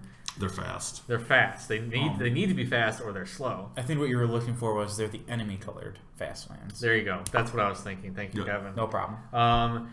You're right. Given what we had shock lands or pain lands, I think was the actual name of them, and stuff like that. Standard used to be really, really quick about getting mana out. The Khan's fetch lands just rotated out, and now we see Standard getting the fast lands, which if you don't get them out, all of a sudden your tempo kind of slows down a little bit because it'll enter tapped. They become guild gates. And then that's apparently not that good. So how do we feel about these guys? So I think they're pretty interesting for like a 3-color mana base because they have the potential to be really good early on. So you want to play a lot of them. Like, if I'm playing and, I'll say like a traditional shard. Like if I'm playing Bant, like this is Botanical Sanctum's the one I'm playing. And it's really powerful if it's, my turn 1, 2, or 3 play. It's coming in, it's a dual land essentially for me. But the problem is it becomes so much weaker as the game goes on. Right. And you usually find that late in the game, that's when you're wanting to hit your curve a little bit more. Something like Standard, you tend to be playing a little bit bigger spells than you would play in other formats. Well, not EDH, but like Modern or Legacy. Like you're playing bigger spells. So a land coming into play tapped late in the game can be kind of detrimental as you're trying to curve out. So I think that's one of the downsides to them. But they have proven themselves when they were in the Allied colors back in... It's somewhere in Scars Block. I don't remember what set they actually got printed in. But they did prove themselves to be powerful lands. And they've even been powerful role players in other formats. In Modern in particular, you take Jund. Blackcleave Cliffs is one of the best lands in the deck because it comes down, it allows you to bolt, Thoughtseize, or Inquisition on turn 1. Or depending how you build your sideboard, you also have like your option to Disfigure on turn 1 and use it in the same way, or you even may want to use something like just fetch a swamp up for that purpose. So it's neither here nor there, but like it gives you a lot of options. A lot of options really quick. And even there's a black-white one of these that people are talking about for Abzan builds in Modern because they've never had as good of a mana base without these. And those support people playing Thoughtseize, Inquisition, or Path to Exile on turn 1, which Path on turn 1 can be really, really rough. But it does support a lot of things for you where it gives you your options to do things without paying life because as happy as we are in those formats to fetch paying 1 and then shock ourselves paying 2, like, it doesn't feel good, and it does add up. We do have these different aggressive decks that are really able to take advantage of it. Like I was talking about earlier, we have a few decks that can get turn, Death Shadow with aggro can do a turn 2 kill, but like turn 3 doesn't sound crazy for it in the slightest, let alone if we take something like, Burn can very consistently kill on 3 to 4, and the fact that people are willing to bolt themselves inherently by these fetch lands plus the shock lands is a huge reason for that. So these really give you a lot of leeway with that. Granted, they're not a direct replacement, but they just kind of bring down the numbers and keep your life total a little bit higher, which is what I like about them. Gotcha. Your format, my format too, EDH. Oh, they're terrible. They're god awful. They're steamy hot garbage because we play a ton of lands. But I draw us my opening hand. There are like a couple decks that will run them, and the reason why is they run like 12 lands. Yeah, and that's because that doesn't happen as much anymore. Oh, with Partial Paris, those decks are dead. Yeah, most people don't play with the old Partial Paris rules. If you do, then you get away with 12 lands. You just go 7, nope. 7, nope. 6, there's a land. Okay, cool. Land, mana rock, wheel. Let's go.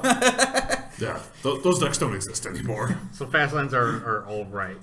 They're better than what I expected them to be, because I didn't really think much of it. Yeah, because the other thing is, you keep in mind, you're good to go until turn 3. Yeah. And after that, they're rough. They're good, though. Like, they're really solid mana fixing. Having the ability to come into play untapped is usually pretty good. Like our Buddy lands are solid. Our Tingle lands, I think, are really good. Hand lands, the Shadows lands, if you will, I don't like, just because they require an additional card. But a lot of lands like that, if you have some way to make them come and play untapped, can usually be pretty solid. Okay. Awesome. Well, we've reached the top 2, which is exciting, ladies and gentlemen. Cody, you start us off. What's your second card on the list? I was going to say second card. I read that ages ago. Yeah, top 2. I think you guys will probably get more exciting than I will, because I'm playing value, just efficient cards. Oh, you'll see. I put this one a little bit higher than my last one, just because I think as a card it is inherently a little bit more powerful. There are things I think might keep it out of the format, so I'm a little torn up on it. It's Toolcraft Exemplar. Toolcraft Exemplar. For 1 white, you get a 1/1. It's the first dwarf artificer we've talked about in this set. Yeah, dwarves. At the beginning of combat on your turn, if you control an artifact, Toolcraft Exemplar gets +2/+1 until end of turn. If you control 3 or more artifacts, it also gains first strike. Okay, I see what you're up until to. end of turn. Yeah. So what are you up to, Cody? I was kind of talking earlier. I think there's Are you just giving us your deck list at this moment? There are a lot of cards I like for the deck. We also have the fast land for that deck. Oh, weird. I think there's a Boros strategy going around right now, and this is one of the cards that plays into it. It's a very aggressive card. It pairs well with cards like Smuggler's Copter, Pia Nalar, Thraben Inspector, which is another 1-drop I'd like for the list. Like, it just pairs well with those cards, and that's what I like. Is it's a very efficient beater. My huge detriment to this card, and why I think it should probably be lower than Nerd Ape on the list, is it's a 1/1 during my opponent's turn, so their Lily does kill it. Okay. But when I start getting aggressive enough with this card, it's just so backbreakingly good. And you read the text on it. When I have 1 artifact, he's just a face beater. When I get the 3 artifacts, he's a face beater that's really hard to block. And I'm fine with the 1 artifact ability if I'm not hitting the 3 artifact ability, but it's just gravy. It's just a really efficient card. I think the only downside is, like I said, I don't think 1 toughness is where you want to live in this set right now, and I think that's the one thing that might keep it out if I can't make it work. But I really want to, and more importantly, it's the only dwarf I put on my list. I mean, a 1/1 for 1 is perfectly fine as an opening move, isn't it? Like, first few turns of the game. It's got to have other impact. I mean, a 1/1 for 1, it's weird because a 2/2 for 2 is on curve, but a 1/1 for 1 is not quite there. I think you kind of take the Goblin Guide approach here, where I play it turn 1, Obviously, you don't attack turn 1 because Yeah. it doesn't have haste. Common Guide's insane. So, turn 2, you follow it up by playing an artifact, and then you swing for 3. You're probably going to connect. That's my assumption here. Oh, yeah. You've done your 3 damage. You've essentially got your lightning bolt for 1 mana. Everything else is gravy. If it dies to their turn 3, and I think this is the cool part, if you're on the play, Lily's not on the board yet. You get another attack without being lilied. Yep. So I think that you just kind of take the Goblin Guide approach here, and I hit you once. I'm happy. This card did its job. It's up to everything else here now. Yeah, it's like almost like that burn mentality, which, I mean, that's aggro as a whole, is you try to pound through things as fast as possible and just kind of, you assign a number to your cards almost and see what they can do to reduce the life total by that much. And once they've done that, they're good. You don't need them anymore. And if they do more, your opponent's messing you're up. happy. Good job, Toolcraft. I like him. He's a dwarf. Yeah, and he's a dwarf. We need more dwarf representation in Magic. When was the last time we saw dwarves in Magic? Lower one block. Jeez. They were like Duragar. They looked stupid. They were in Boros colors. Goodness gracious. Kevin, what's your number 2 on your list? All right, we're finally there. All right, tell me. Get hyped. What is it? We are on Rashmi again. Oh yeah, that's right. You censored yourself to talk about her this time. Rashmi, Attorney's Crafter. We already read her once. Oh yeah, she's an elf and a druid. She's Those an are- elf. She's an elf Those druid. are relevant. This is my moment now. Good Oh my question. god, Commander. She's 4 mana. That's a great spot to be for a commander. Oh, I hear she's like Momir Vig. She pairs well, actually. You play Momir Vig and her in the 99, or you play her and Momir Vig in the 99. It's great. If you're in blue-green period, you're probably playing a creature theme. So you play both of them in blue-green X. She's an elf. She synergizes with elves. Throw her in Leovold, go wide, play elves. You get card draw, card advantage. You're cheating mana cost. Blowing your mind. She's a 2/3. That body is respectable a bit. Like, You're stretching, man. I like her too. That's a good body. it's respected. You get there surprisingly more often than you'd think with commander damage on 2/3s, especially when green is your color set. You've got Craterhoof Behemoth, you've got Ibex.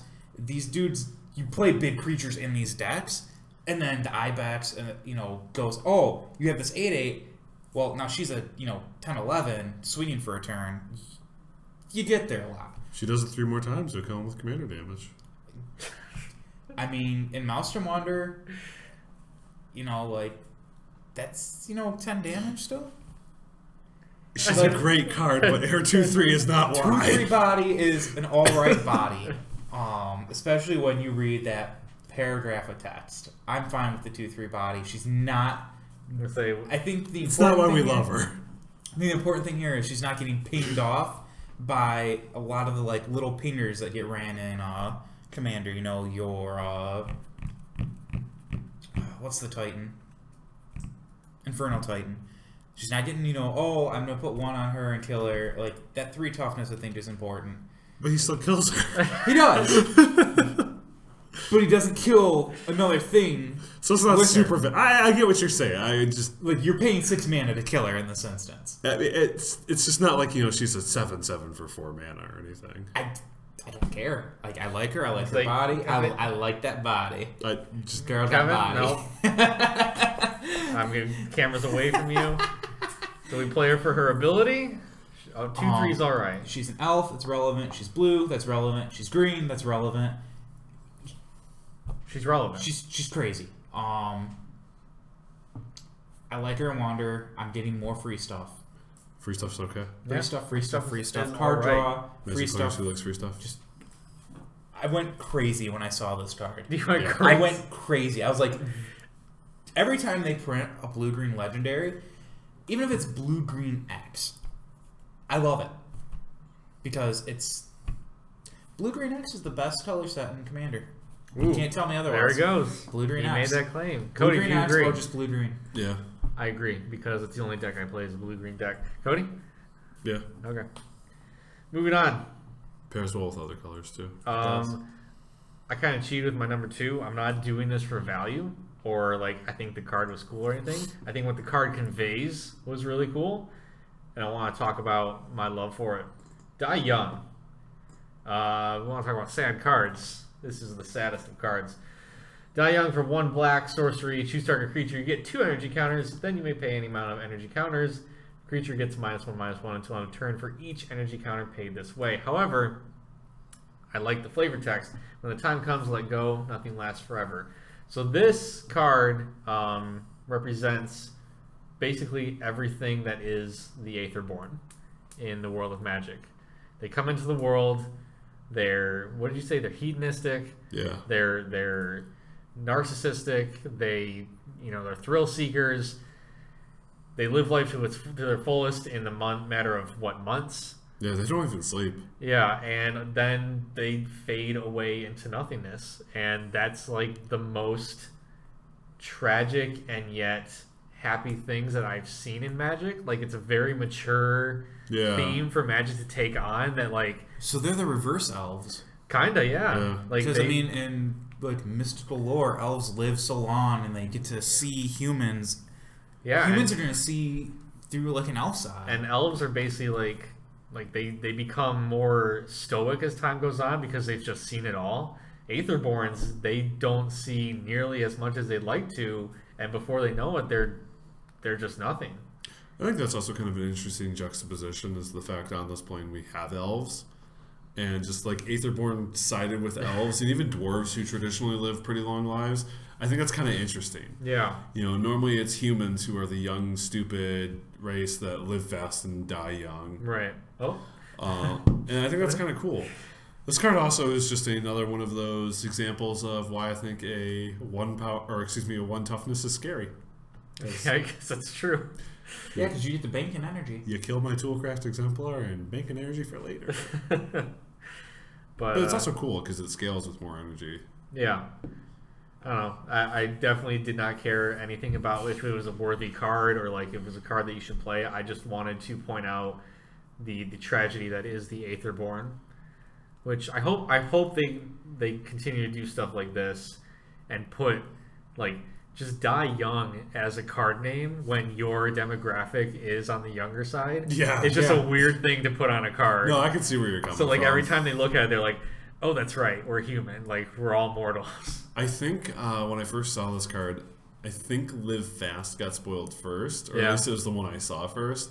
And I'm like, oh, Live Fast, that's kind of cool. And I saw Die Young, I'm like, oh, that's even cooler. Like, I just like that. For the way the race is that was described. the reaction I had when I saw the spoilers, too. Yeah. Like, I didn't have that lull. I literally went from Live Fast. I'm like, okay, that's a cool card, cool ability. And I was like, Die Young. I'm like, oh, I get it. That's sweet. I get the joke. Good job, Wizards. You're on the joke. All right. We've made it. We're almost there. But I'm going to interrupt. Okay. You Kelly interrupt. Somebody couldn't just limit their number, Oh, that's right. Yeah, I've got honorable Cody's mentions. got his stupid honorable mention. I had cards that couldn't quite make my list because there's so much I like out of this set. So we're going to do these ones a little bit quick. Right. I'm going to go ahead and read through them for us. You got 3 sentences per card. That's not true because I'm going to read the whole card. Okay, besides the card. Authority of the Consuls. Authority of the Consuls. 1 white. 1 white, I get an enchantment. Creatures your opponents control enter the battlefield tapped. Whenever a creature enters the battlefield under an opponent's control, you gain 1 life. Alright, it's 2 sentences. You got 1 more. Nope. I'm going to keep just talking for a second. This does a great impression of Blind Obedience, except I don't have to be paying the extort cost to gain life off it. It doesn't do that great of an impression because I'm not having my their artifacts enter the battlefield tapped. But this is an all-around solid stacks card. Next one is going to be Harnessed Lightning. Oh, hold on. I was going to say... I'm just ready. Consuls of the Lieutenant, it's basically you combine it with Thalia, and it's like, have fun never getting things done on your turn. Yeah, right? Harnessed Lightning. 1 and a red, again, instant. Choose target creature. You get 3 energy. Then you may pay any amount of energy. Harnessed Lightning deals that much damage to that creature. I think this one's pretty cool because this is a really elegant way to use a lightning strike or a lightning bolt effect. Dear God, do I wish this could target players. What's really cool is I get to target someone and then, I get to target a creature and I pass priority. They get to choose whether or not they pump it. If they don't pump it to try and save it, then I use however much energy I need exactly to kill it. There is no reacting because the spell is resolving at that point. Wow, that's brutal. That's what I really like about it. I think it's a little bit of a skill tester.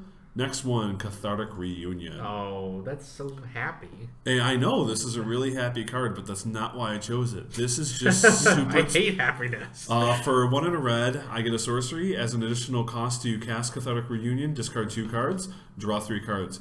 This is Tormenting Voice on speed. This is another piece to the Dredge deck in Modern, and I think this may even have play in Standard. Tormenting Voice is already a powerful card. Yes, this does have a little bit more of a cost associated with it, because Tormenting Voice is this with 2 cards, essentially. Okay.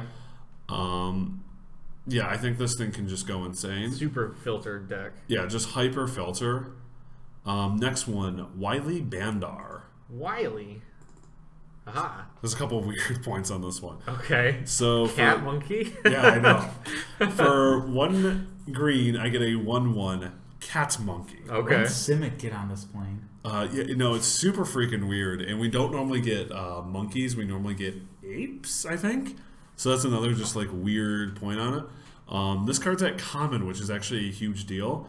For 2 and a green, Wily Bandar gains Indestructible until end of turn. That's because they've replaced Regenerate. Maro actually answered this earlier today. Really? They do not like Regenerate. It's a confusing and obnoxious ability, and this is how they're looking to template it going in the future. Just give everything indestructible? It's give it Indestructible to end of turn. Huh. Yeah. That's Weird. better than Regenerate. It is. It's better than Regenerate, and Regenerate's an obnoxious ability that most players don't know how it works. And like it still gets around the sack clause.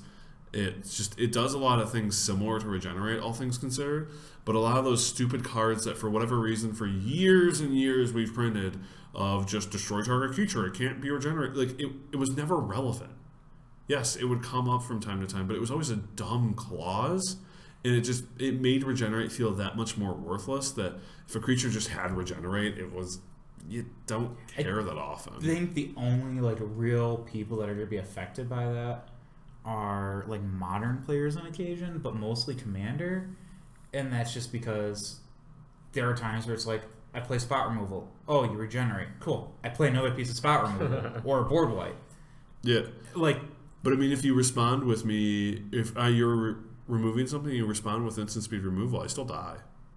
yeah, but that's assuming I'm like the board wipe part here is relevant. That is sorcery speed. The board wipe, yeah, but like, I mean, in most instances, it's not super relevant. It's a very corner case argument, and I'm not even arguing with the change. I'm just saying Like it's relevant. It does mean an something extent. different, but it is clearing up the rules and making them more simple and make more sense for the sake of simplicity. All right. More honorable mentions? I do, but you don't have pictures of these ones. These were last minute ones. So in the history of Magic, we have a specific creature type that has not seen a lot of love. It has actually only ever seen 3 cards. You still have the cat monkey up there. Yeah. That is camel. Camel. Camels are some of my favorite animals. Oh my gosh. In this set, we get a new camel. Tell me about your camels. They're all white, but let's talk about the newest one All right. last. We'll talk about the original camel, Camel, from Arabian Nights. He is a 0/1 for 1, creature type camel. He bans. All creatures attacking in a band with camel are immune to damage done by deserts. You said bands, and that no. Let's just move on. This camel protects other people from deserts. That's move important. on. That's an ability. Now, that should never we be had to made. wait, if I'm not mistaken, after that one, 10 or 11 years, and we got Dromad Purebred in original Ravnica. For 4 and a white, I got a 1/5. Now, this one was originally actually written down as a beast, but it has since been errated as a camel. Whenever Dromad Purebred is dealt damage, you gain 1 life. I'm sorry. Hold on. Back up. That card started as a beast. Yeah. It got errated to camel. Yeah, they cleared up a lot of creature types. Oh, okay. I thought it was like, no, this seriously needs to be a camel. Like I thought. Bro is a camel, like... There's no hump. Now we're ushering in the new age of camels, with tasseled dromedary. Tell me about that camel. For 1 white mana. I get an 0-4. Oh my god. Creature type camel. That was me dropping the mic. Was that? Is it? Cody, I hate you. Camels are some of my favorite animals. That's a- man. It's a 0-4. It's a 0-4. It's a blocker. That's a minute and a half of all of our lives, and if people re-listen to this, that duplicates. Hey And man, we've lost. it took me 11 more years to get another camel. We get like a camel like every 10 years in Magic. This is a huge coming Of camels. of camels. What do you call a group of camels, Cody? I don't think that's That's true. what camels would call it. Okay. But far less important. I'm glad that importantly, I'm glad that you got your camels. I I'm was happy really for excited. you. I was actually thrilled. It was like 4 in the morning. I'm on Mythic Spoiler. I see that go up. I'm like, another camel? I mean, to be honest, given the setting of Kaladesh, why would there not be a camel, right? Right? I'm just waiting for Camel Legendary, Camel Tribal. It's a thing. Watch out, kids. Isn't Oh there my God. isn't there a buff spell, like a Become Immense like in this set that is basically a giant camel? Yeah, in the card art? it looks like a Ronto from Star Wars. I'm gonna be honest, Cody. They better print a decent werewolf commander before they print a camel. Oh, they already printed Commander. already. Oh. I said decent. Not all not all legendary creatures are printed for Commander, Kevin. That's fine, but let's be honest. Werewolves is a casual creature type. Awful. You're insane if you want to play those in Commander. And that's why they should just make a great So commander for werewolves. They made a great general to fit that. He's not good. Like, they nailed it. They're like, yeah, you want to flip your stuff on control? Sure, man. Here, have this piece of garbage. And I played that deck that one time, and it did not go well. It didn't. I'm pretty sure I thrashed you. Do you have any more honorable mentions? Yeah, he's my number one, actually. Your honorable mention is your number one. Yeah, why not? All right, what is your honorable Moving mention? on, past our honorable mentions, after we spent all our time, it is Wily Vandar, my number one. Ah, No, your number it's- one. It's Got him. actually Cataclysmic Gearhulk. We got a lot of this Gearhulk cycle on here. It's like your Hulks are useful or something. They have a powerful ability. So, Before we go on with this, I just want to point out we have employees and players that are like, "Oh, the Gearholts are bad. We don't want to play with them." It made 3 of our slots. Yeah, and you funny go. enough, a lot of people when they cite EDH, they cite the blue one, which we skipped. Oh, I think it's for that effect. There's just better things. Not I hitting, didn't include your Hulk because not hitting, casual player. not hitting sorceries is big. Like, that's all I wanted out of it. Cataclysmic Gear Hulk. You get that stereo right there. Yeah. For 3 and double white, you get a 4/5 construct with vigilance. When Cataclysmic Gear Hulk enters the battlefield, each player chooses an artifact, a creature, an enchantment, and a planeswalker from among the non-land permanents he or she controls. Then sacrifice the rest. Yep. So you get to keep whatever of those types you want. Everyone else, get out of here. Why is this your number one pick? I think this card is freaking awesome. I think it's probably going to spend a lot of time in sideboards, unfortunately, but I think it's just such a powerful effect as a whole. This is a balance effect. Granted, this is not balanced by any stretch of the imagination. It's clearing out things and it's giving the even effect. Yeah. You were kind of talking earlier about Worlds, that just nasty, back-breaking finals. I'm so glad you brought up because I was going to bring up actually. It's almost like he played a similar card. One card really decided one of those matches. It's called Tragic Arrogance. It does pretty much, not completely, but pretty much the same thing. In exchange, you get a body. In exchange, you get a body, but what's even cooler about it is I get to choose, you go through the options, artifact, creature, enchantment, and planeswalker. Well, I choose this as my artifact, then I choose a different creature as my creature. So I'm up on creatures. Nice. And I think that's going to be relevant often enough that it's a very powerful play. And just equaling out that board, unless I'm going completely wide, this is really good. I think this is just an absolute powerhouse. Do I think it's going to be the defining card of Standard? No. Do I think this is one of the, in a vacuum, most powerful cards in Standard? Yes, I really do. I think this guy is more powerful than someone I neglected to mention tonight because I just think she's been talked about too much. I think this, in a vacuum, I think this is more powerful than Chandra. Wow. Of course, I'm not talking about Chandra Pyrogenius. I'm talking about Torch of Defiance. Yeah. She's an incredible card. I kind of chose to leave her off my list because everything's been said about her. every last ability has been talked about in depth to death, and we're doing this way later than everyone else who's already talked about her to death has. Yeah. So I don't think it's relevant for us to really beat the dead horse on that one too much. I mean, yeah, I get it. Chandra comes down. She either draws me a card or she burns everyone, or I'm able to ramp into something stupid like I can do, lightning axe pitching. What is it? You can pitch. God, I can't remember the Madness one-drop lightning bolt. There's the Madness one-drop lightning bolt, whose name I can't recall at the time. I can play it with real cuteness. I can play Oath of Chandra, so I'm getting an effect out of that where I burn. You get the Planeswalker effect out of Oath of Chandra while playing it with Chandra. You clear the board state. Her ultimate's insane. Like, we get it. She's really damn good. I'll be honest, the only thing I cared about her was she gets to be a red Sky Shroud playing for me in Commander. I had to go turn 4 Chandra. Yeah. Next turn I'm on 6 mana. Other than that, I was like, don't get me wrong, I saw her, I was like, oh, that's really sweet. The line of play is going to be the same almost every game. But that Gearhulk, though. That Gearhulk, Cataclysmic Gearhulk is, I think, That's pseudo board wipe. I think he's an absolute tank. He has my favorite of the masterpieces. He's just an awesome card all around. I think he's going to be a huge role player. He's got a giant hammer. He does. He has a giant hammer with dudes on it. Dudes hanging out on that giant hammer. You know what he's going to do? He's going to squish the dudes. No, he's going to fling the dudes over his shoulder and then smack the opponent. Like, I think that's so cool. All right. Good number 1. I like it. Kevin, what card do you want to talk about that is the number 1? Okay, so I'm trying to figure out what it was. I said I freaked out about Rashmi. Yeah. I super freaked out about Metallurgic Summonings. Okay. Oh, yeah. Where the frack is that? There it is. Metallurgic Summonings. 3 blue. Get enchantment. Whenever you cast an instant or sorcery spell, create an XX colorless construct artifact creature token. That's a mouthful. Where X is that spell's converted mana cost. And then for 3 blue, and you exile Metallurgic Summonings, return all instant and sorcery cards from your graveyard to your hand. Activate this ability only if you control 6 or more artifacts. Okay, I see why you would have a ball with that, but you tell me in your own words. Reiterate, probably for like the 6th time. I play Maelstrom Wanderer.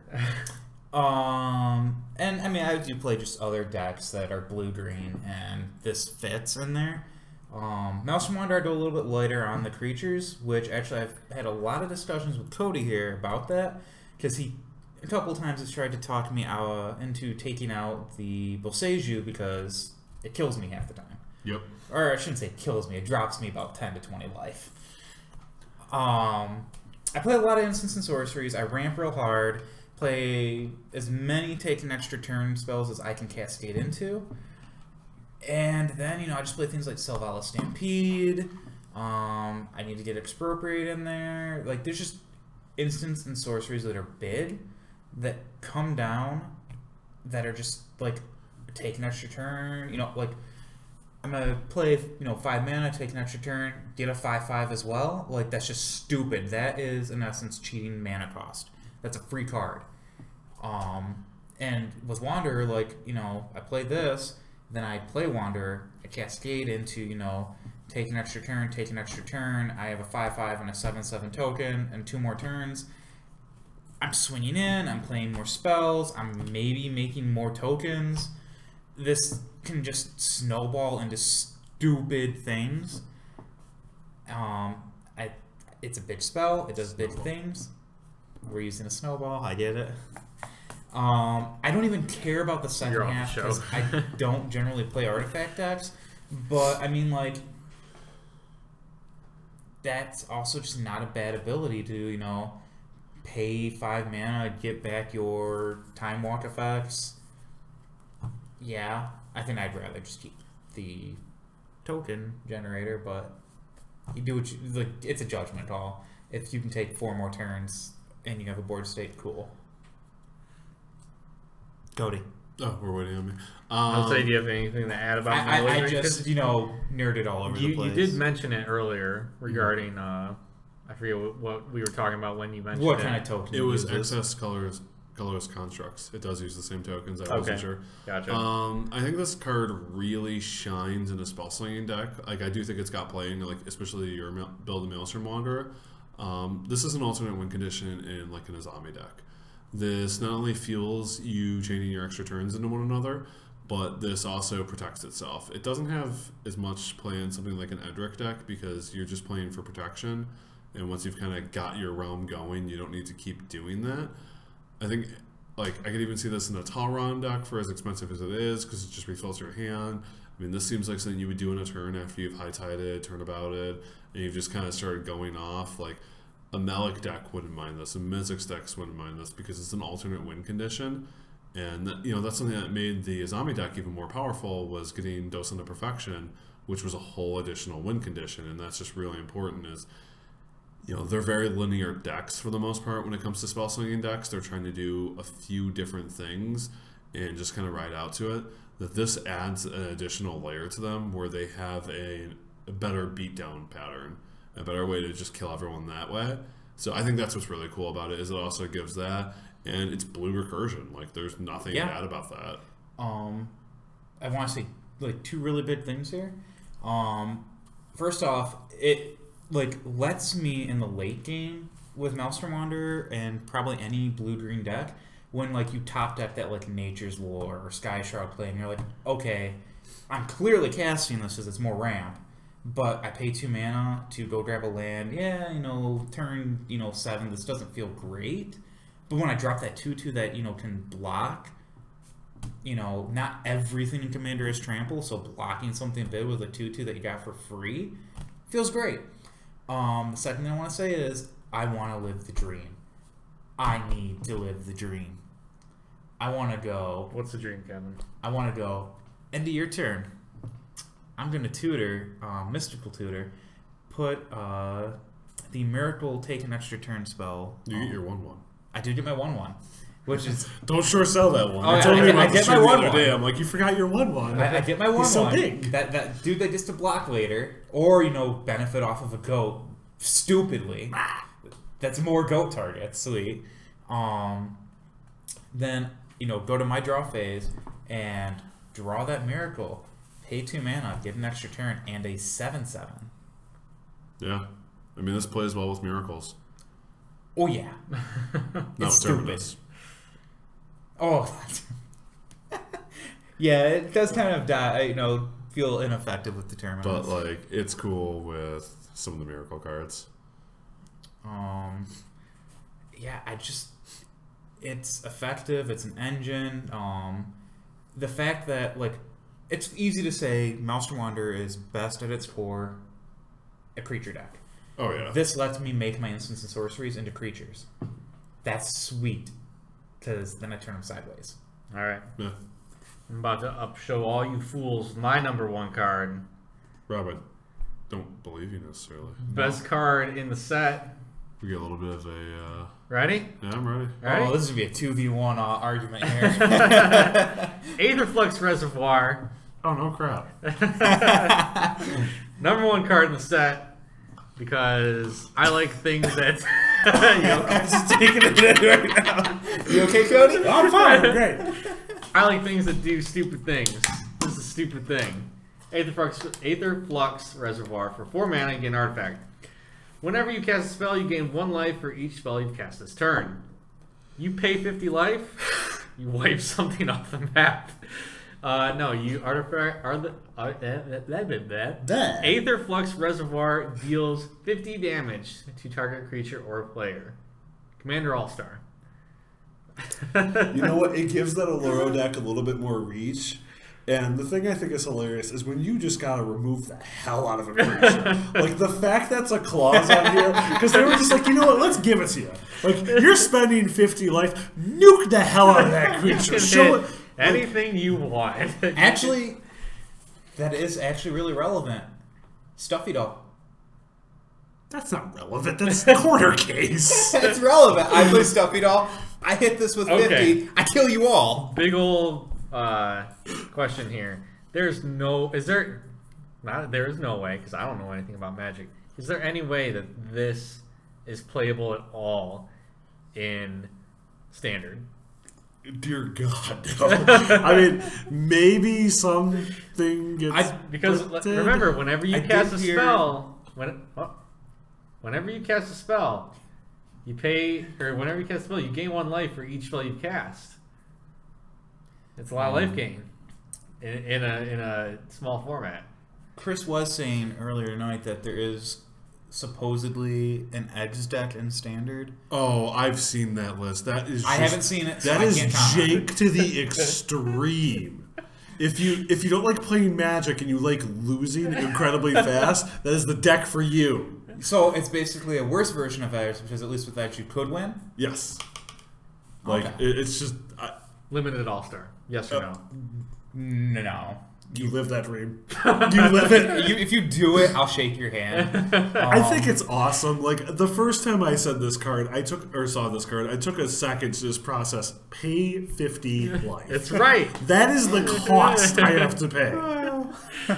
Like if I don't have 50 life, I can't do it.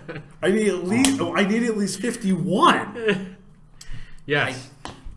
It's so stupid. I love it. This is clearly a commander card. Oh yeah. I like it because it gives those like life gain decks. Because let's be honest, life gain decks struggle in commander because you die to commander damage, you die to infect, you die to mill. So when you really got a nuke of Rafik coming at you, just No, but like I know. Like okay, I'm at 200 life because I gained a bunch of life, and it's at the point where the table just says, yeah, we don't care about your life total anymore. I'm not killing you that way. Now I have this super huge resource where I go, okay, this comes down. Can you counter it? No? Do 50 to you? Do 50 to you? Do 50 to you? I win? For 4 mana? Yeah. Like, yeah, like, I do 50 to you, and then this person responds with Croson Grip, and I kill one person, but I kill one person for 4 mana? Like, that's sweet. I like that. it's cool.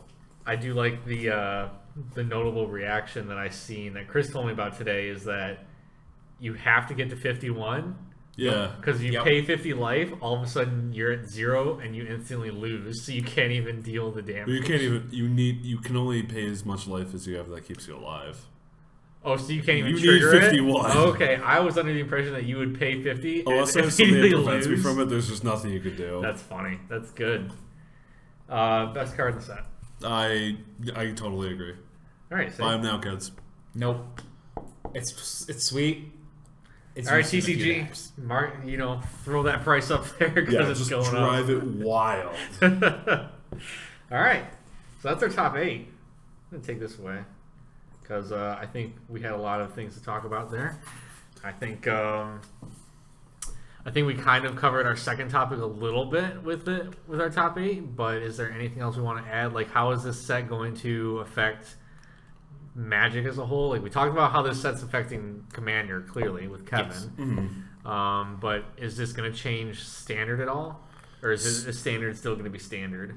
So I think this is going to radically change Standard, and if not because of the set that we have right now coming out, Kaladesh, I think we're going to see a huge change in Standard because of rotation itself. Yeah. We're finally getting into that 2-block system they've been talking about. We're no longer going to have an awkward block that is Origins and Dragons of Tarkir.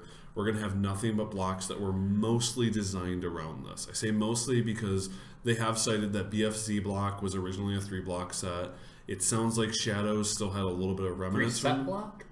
Yeah, it was originally 3 sets. No, you said 3 blocks. 3 block set. 3 block set. Whatever, you know what the hell I mean. Who gives- and then this is the first one that's actually designed from the ground up as this is 2 sets in this block. Gotcha. Whereas all the other ones, it's been a design choice that was done later, development. I don't remember which one it is. But I think that's a really cool thing is I think we're going to see the cards from Kaladesh and Aether Revolt play a lot better with each other than we have seen cards in those other sets play with each other. So I think we're going to get just an all-around better Standard environment. Not to mention, I think we have a few boogeymans of Standard rotating out with like Collected Company, Jamoka's Command, like some real big role players getting out.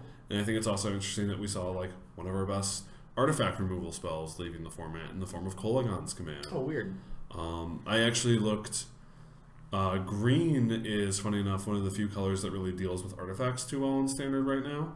Red can't do it. At all?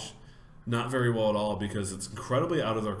Normally, their color pie supports them destroying artifacts. After the set comes out and we lose Origins and Cons, if I'm not mistaken, there's 2 red artifact destruction cards in the form of Ruinous Goblin, which is a 1-drop that's got 2 in a red, sacrifice to destroy target artifact, and Demolish, which is 3 in a red, sorcery speed, destroy target artifact or target land. Which is just kind of shocking that they went that low, because obviously with you playing as many artifacts as the set is trying to push you into, we need more artifact removal, and I was just really surprised that red of all colors had so little access, let alone so little in the way of efficient artifacts. Like, they would kill for a Caustic Caterpillar, which is okay, but like, it's not an amazing card, but having the Caustic Caterpillar that can't hit enchantments and is 1 more mana really sucks. Do you think they went that route because they didn't want it to develop into, 1 and 2 drop artifact removal spells being destroy target creatures in essence? Frankly, I think it was an oversight. Yeah. I think the fact we don't even have Shatter is just outrageous. I mean, we've got, to that degree, I have Natural State from Oath of the Gatewatch, which is destroy target artifact, converted mana cost 3 or less. I've got, I think it's Fragmentize, which is the white 1-drop one, which is 4 or less. Like, I've got spells that do it just fine. It's just I don't have them in red, which is weird. And that's like my issue with it, is just for whatever reason in Standard they decided red doesn't destroy artifacts like it used to.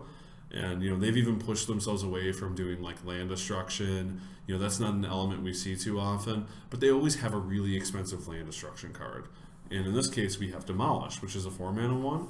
But 4 mana is the rate in red that I'm paying to destroy an artifact, something we're fine with red doing. And it feels weird that I can get land destruction almost as easily, when that's something we fundamentally don't want to be doing. So I thought that was just kind of an interesting choice they made with Standard as a whole. With Modern, I think a lot of these cards, especially like the energy cards, really need Aether Revolt to come out to fully flesh it out. There are a few cards that I think can see play. We did talk about Chandra a little bit. Some people are talking about playing her in like a burn deck, which I don't necessarily agree with. Others are talking about making her the 4-drop for Jund, which I think there's a possibility for, but Kalidas is just really powerful, so I can't really see that happening.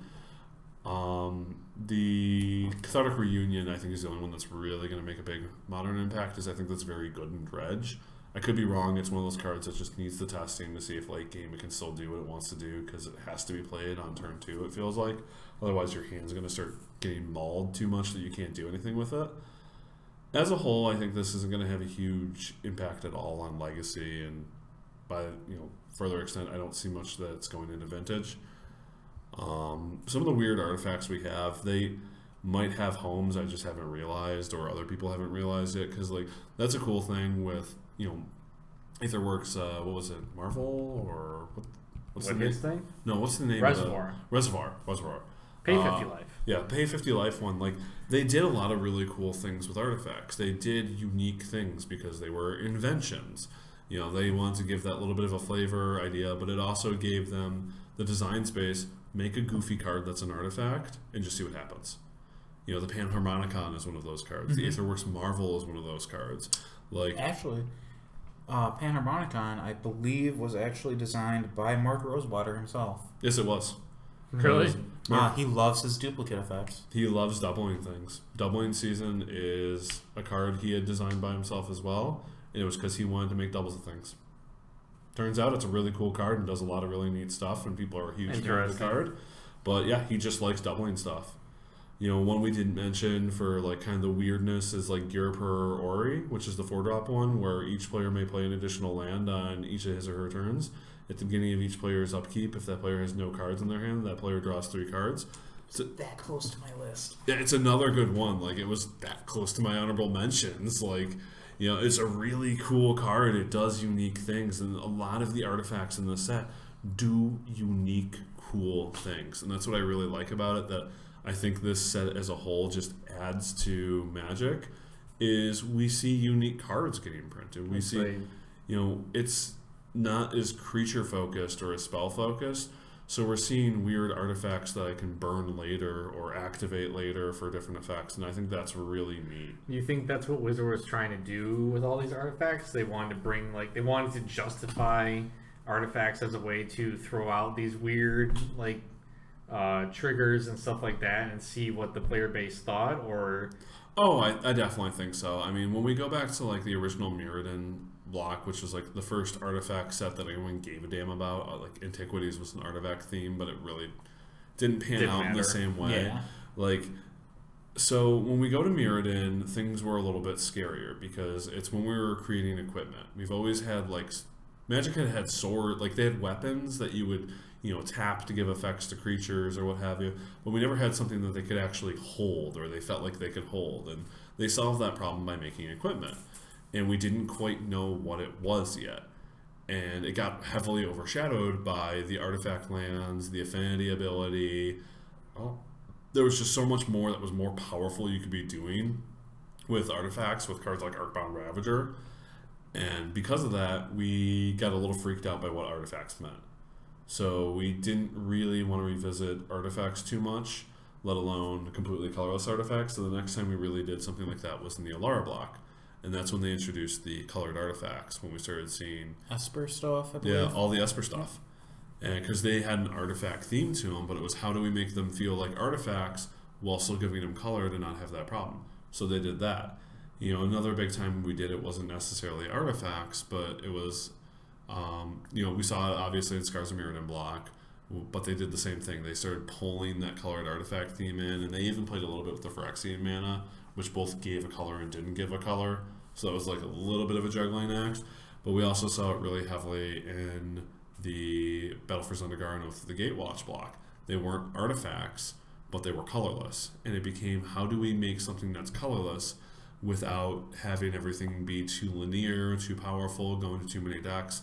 And that's where they came up with the Devoid mechanic. Gotcha. Because it had a color in it, but it was colorless. So it was still restrictive of where it could go. And we got to kind of expand on it. And then we also got the colorless mana symbol, which also is just like, yeah, it can go in any deck, but you also have to build your land base around it. You need to build around it. And what I think was really cool about this set is every time they'd come to something like that, it's this colorless creature, this one they did artifacts, and not only did they give us vehicles, which are almost like, they're a different take on equipment essentially, they gave us so many just weird artifacts that aren't what artifacts normally do. There are a lot of these weird little effects. A lot of them feel really blue to me for whatever reason. Blue and green mostly. But like they're all these weird little like trinkets and just like strange ideas instead of like efficient creatures. And it was a little bit like, let's play with these cards in limited. Let's play with them. Some of these are going to find their way into constructed. I know there's one of the puzzle knots people are looking to play. They have cool positions, and that's what I really like about them. Is we built a lot of things that are either inspired from old cards, like we had mentioned with the Fox earlier. I think he is inspired partly by Solemn Simulacrum.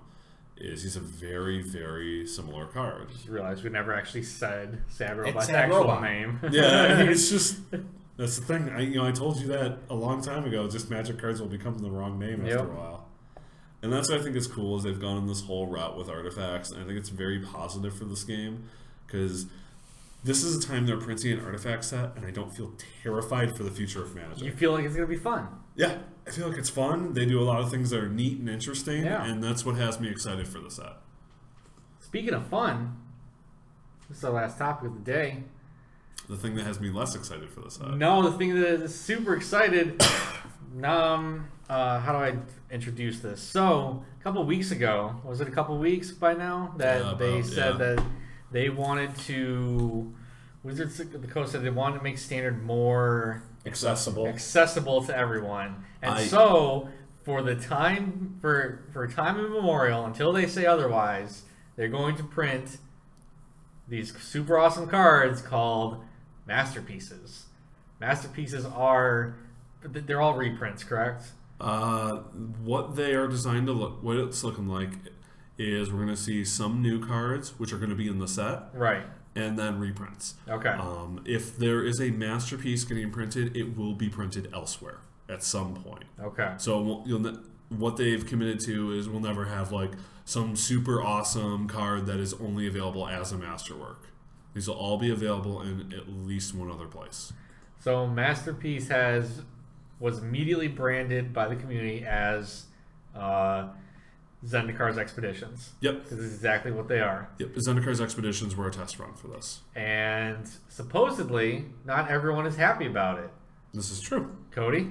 Well, let me run you through the list real quick. All right, let's go through the list. So we're getting 54 in the block. 54. We're getting 30 in this set. 30. We open up with some cards we're a little familiar with. Okay. In the way of Cataclysmic Gearhulk, Torrential Gearhulk, Noxious Gearhulk. Noxious Gearhulk's really good. We didn't talk about him. No, we didn't.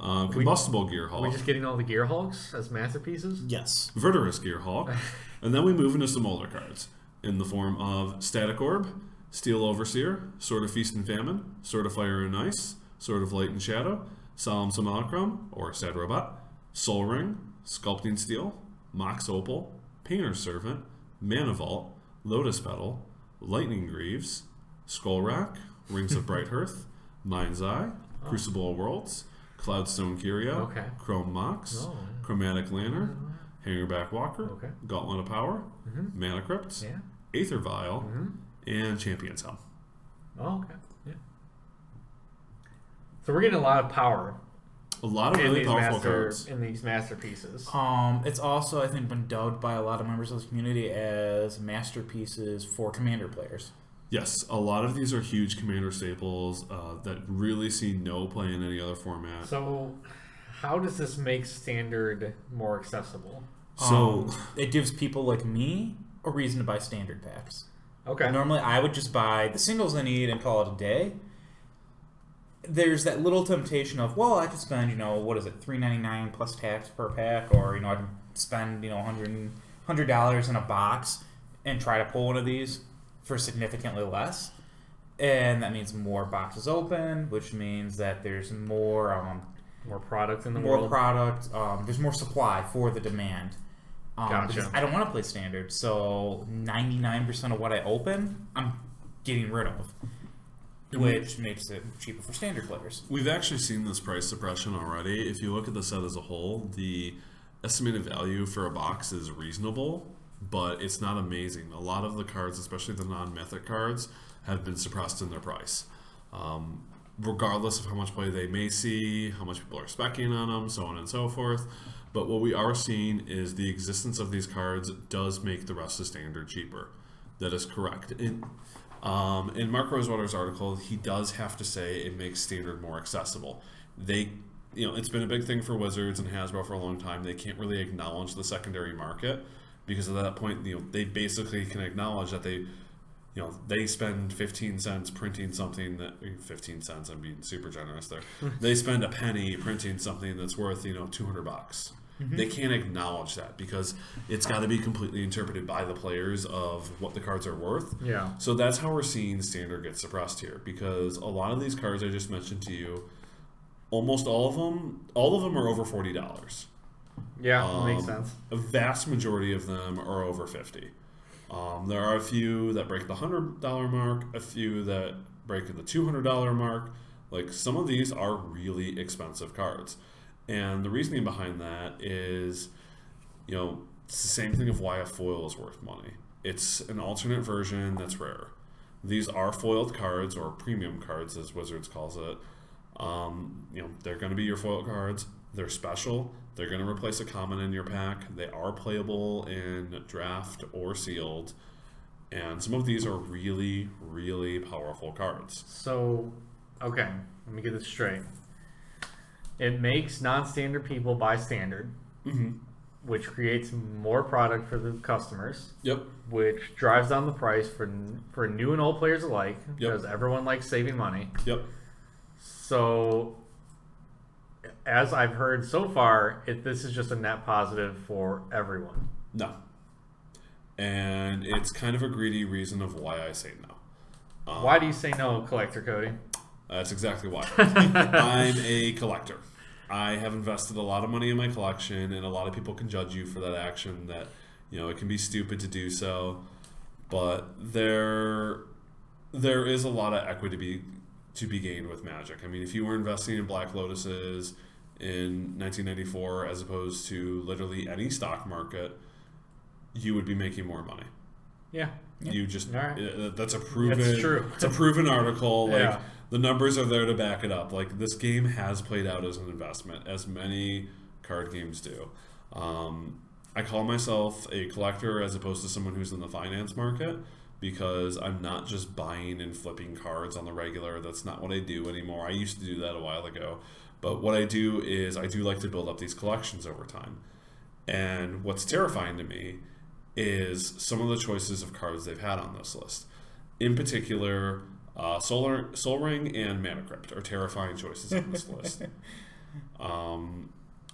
Sol Ring, I not too long ago finally got my hands on an FTV Relic Sol Ring, which was one of the earlier versions. I don't remember if it was the first version or not. I Of think a Judge foil. Foil came first. I don't know, but it's one of the two versions of foil Sol Ring, so it's got a little bit of a price tag on it. It's not too bad.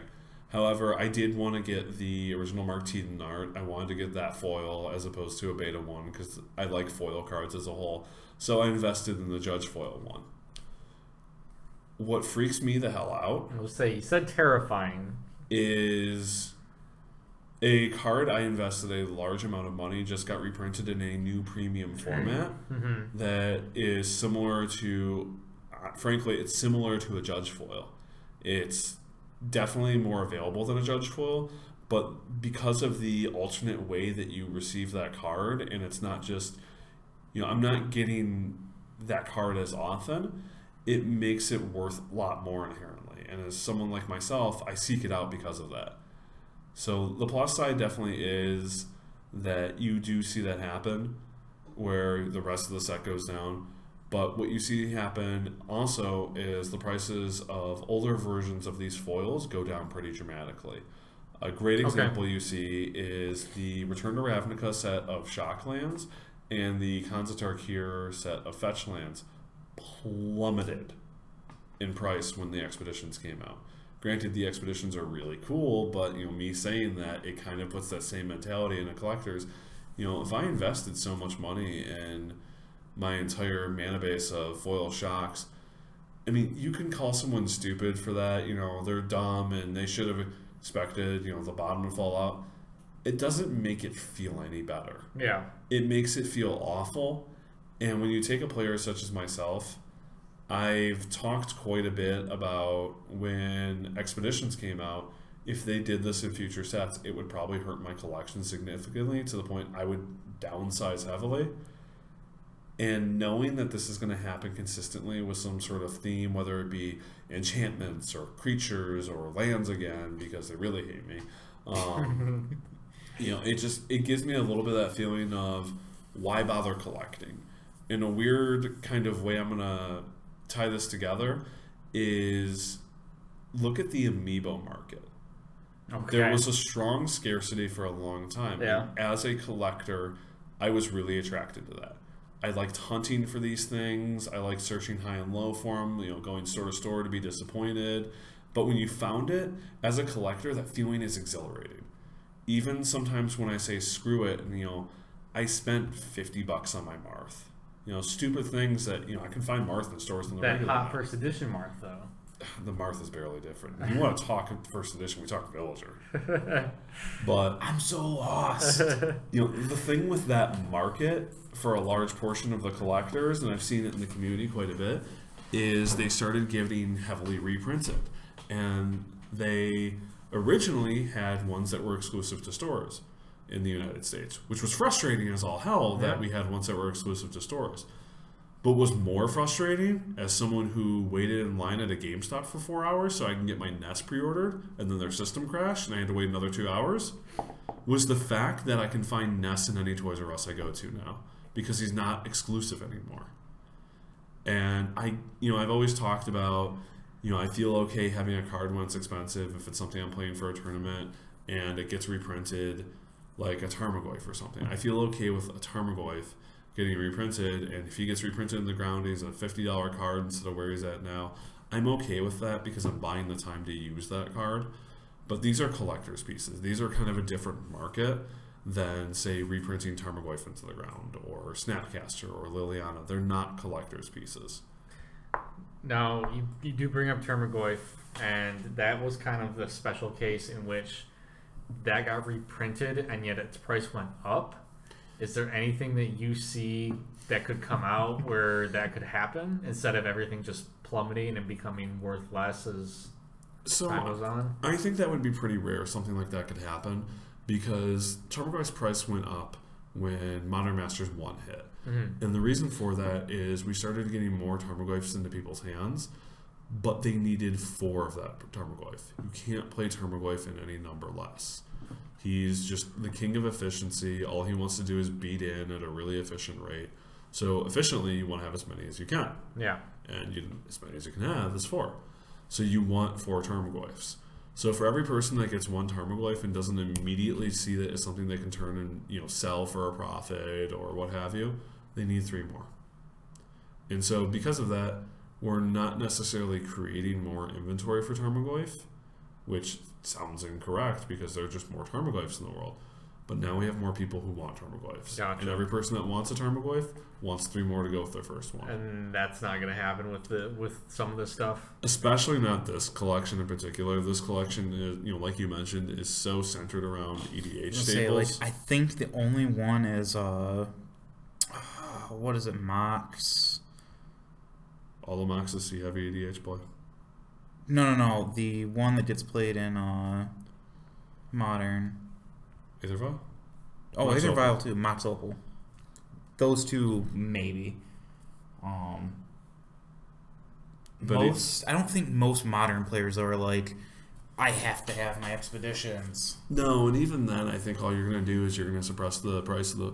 if you went and spent $100 on your old Aether Vials, congratulations, you've got crappy Aether Vials now.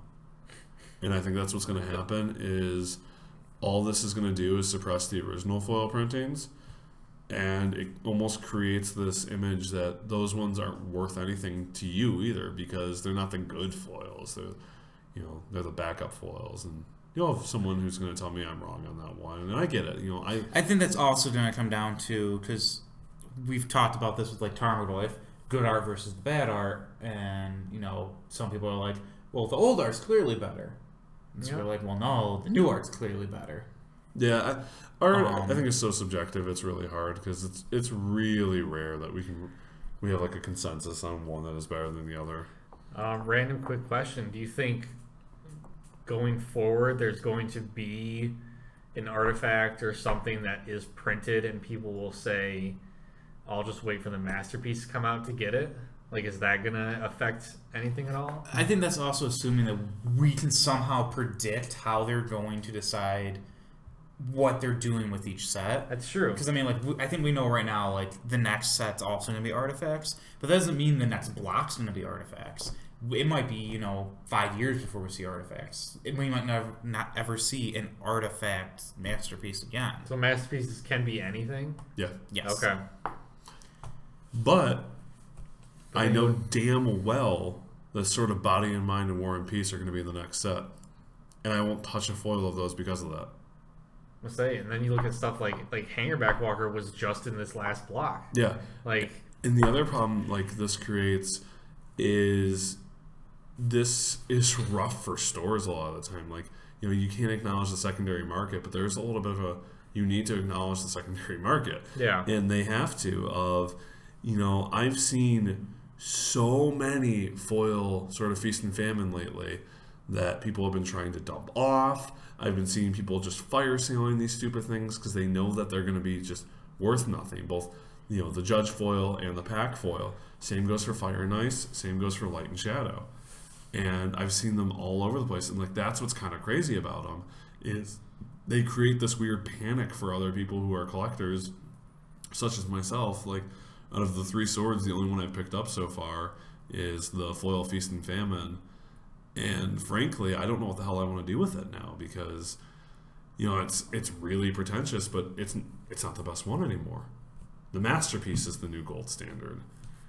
I think the only sword I like here is the Sword of Light and Shadow. The other 2 are too, I don't know.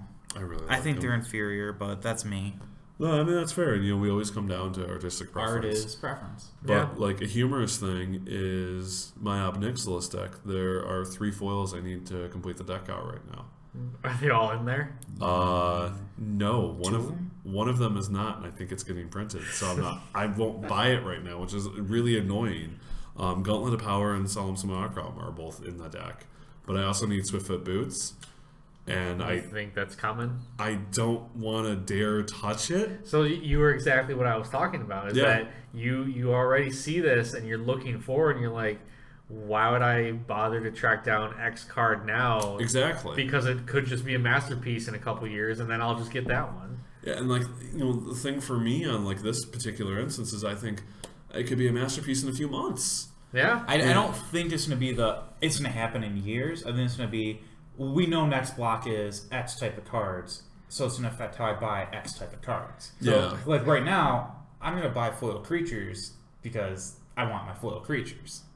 But if they said next block, hey, we're doing masterpieces on creature cards, I might be like, well, I might want to wait and see what happens. You might hold off until that block is done. Yeah, I guess that's the question now. Does this just throw the market into flux more often now because of what could be printed as masterpieces? I think it does, and that's a really weird thing. And not to mention, like, as a collector, I think this does, like, I own every expedition. I own multiples of most expeditions at this Excuse point. me. And it kind of sucks that I regret doing that a little bit because of this. But the other thing that kind of frustrates me is just the fatigue this is putting on me as a collector. Yeah. They're telling me I'm going to have 50 per block, which is 100 per year, which is almost 2 per week that I have to somehow acquire. Yeah, Like- that sounds wallet hurting. Yeah, when you break it down that way, it's wallet and collection hurting, or, I'm cracking cases like crazy. Like, it's just, it feels like too much is my problem. Yeah. And I think the other issue I have with this that some people strongly disagree with, it feels like we're just introducing another rarity, but we're being quiet about how we're doing it, and I don't like that. Yeah, I can see that. That's basically, what it's going to be. It's going to be ultra rare. Yeah. And like that's what I think kind of bothers me even more is, yes, people have gotten over what mythics are, because when mythics came out, people, it's the end of the game. We're Yu-Gi-Oh now, we're Pokemon, they have so many rarities, and it didn't kill the game. But I don't want to keep playing with that fire because I don't think it's necessarily a good thing. It's a slippery slope. Yeah, I don't even want to say it's a slippery slope necessarily, because we see it all the time with how much it sucks with a mythic, because mythic are where the prices tend to get. The mythics are where the prices tend to be. They're where the larger, more impressive cards tend to be. But we've even talked about how much it's gonna suck when you open a Gearhulk and the guy across from you opens that Mana Vault that's $300. Yeah. Like, Yep. Well, I don't know if I'd say it sucks because it's a $4 pack. You just pulled a $50 card. a $50 card you can't sell because it has no value because no one cares, and it has an artificial value because of its rarity slot. Back to why I don't like the new rarity I'm totally system. fine with the $50 card though. See, that's Like the thing. it's still better than a lot of what you can pull on this set. Like that was the problem is when you look at like the Tango expeditions is no one cares. You can't buy list them worth anything. You can't sell them to stores because they don't want them. So yes, on TCG Player it does say they're worth $30+. I dare you to try and get that. You can find a collector who will trade for it, and that's the problem, is they create this perceived value that some of the cards don't even necessarily have because of their false rarity at this new rarity level. And that is my problem with them, is we're taking a garbage card that has no relevance outside of this format. Like, maybe it's cool for Cube. It doesn't. And we're giving it value because it has this new rarity. And that's my problem with it. That's why I'm not okay with it. Because the difference is I'm pulling a card that artificially has that value because of its rarity versus the first time Mana Vault has ever been printed in foil.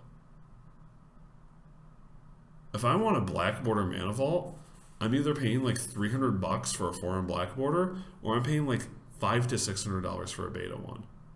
Now, thankfully, I can get this one, which is far more common, and there's going to be more out there.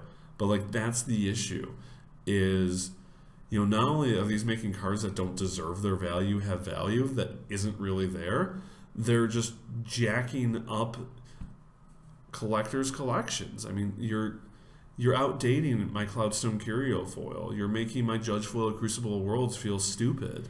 My Lightning Greaves aren't as nice as they once were. The Lotus Petal that was only an FTV, thank God that got replaced. There's a few of these I'm really happy for. And I think they look really cool. It almost upsets me I'm not excited for these, but I have a decent reason to not be excited for them. How much of the Magic market do collectors take up? Is this a needs of the many outweigh the needs of the few situation? I think these are ultimately going to be good for the game, but he just happens to be in the loser boat right now. I'm in the losers bracket on this one. I really am. And that's the thing is you're going to find more kitchen table players, more standard players than you ever will collectors. But it kind of sucks to have my face spit in this way. Yeah. Because if you told me there were going to be 2 of these per set, I'd seek them. No problem. I think they were cool. I can get down with them.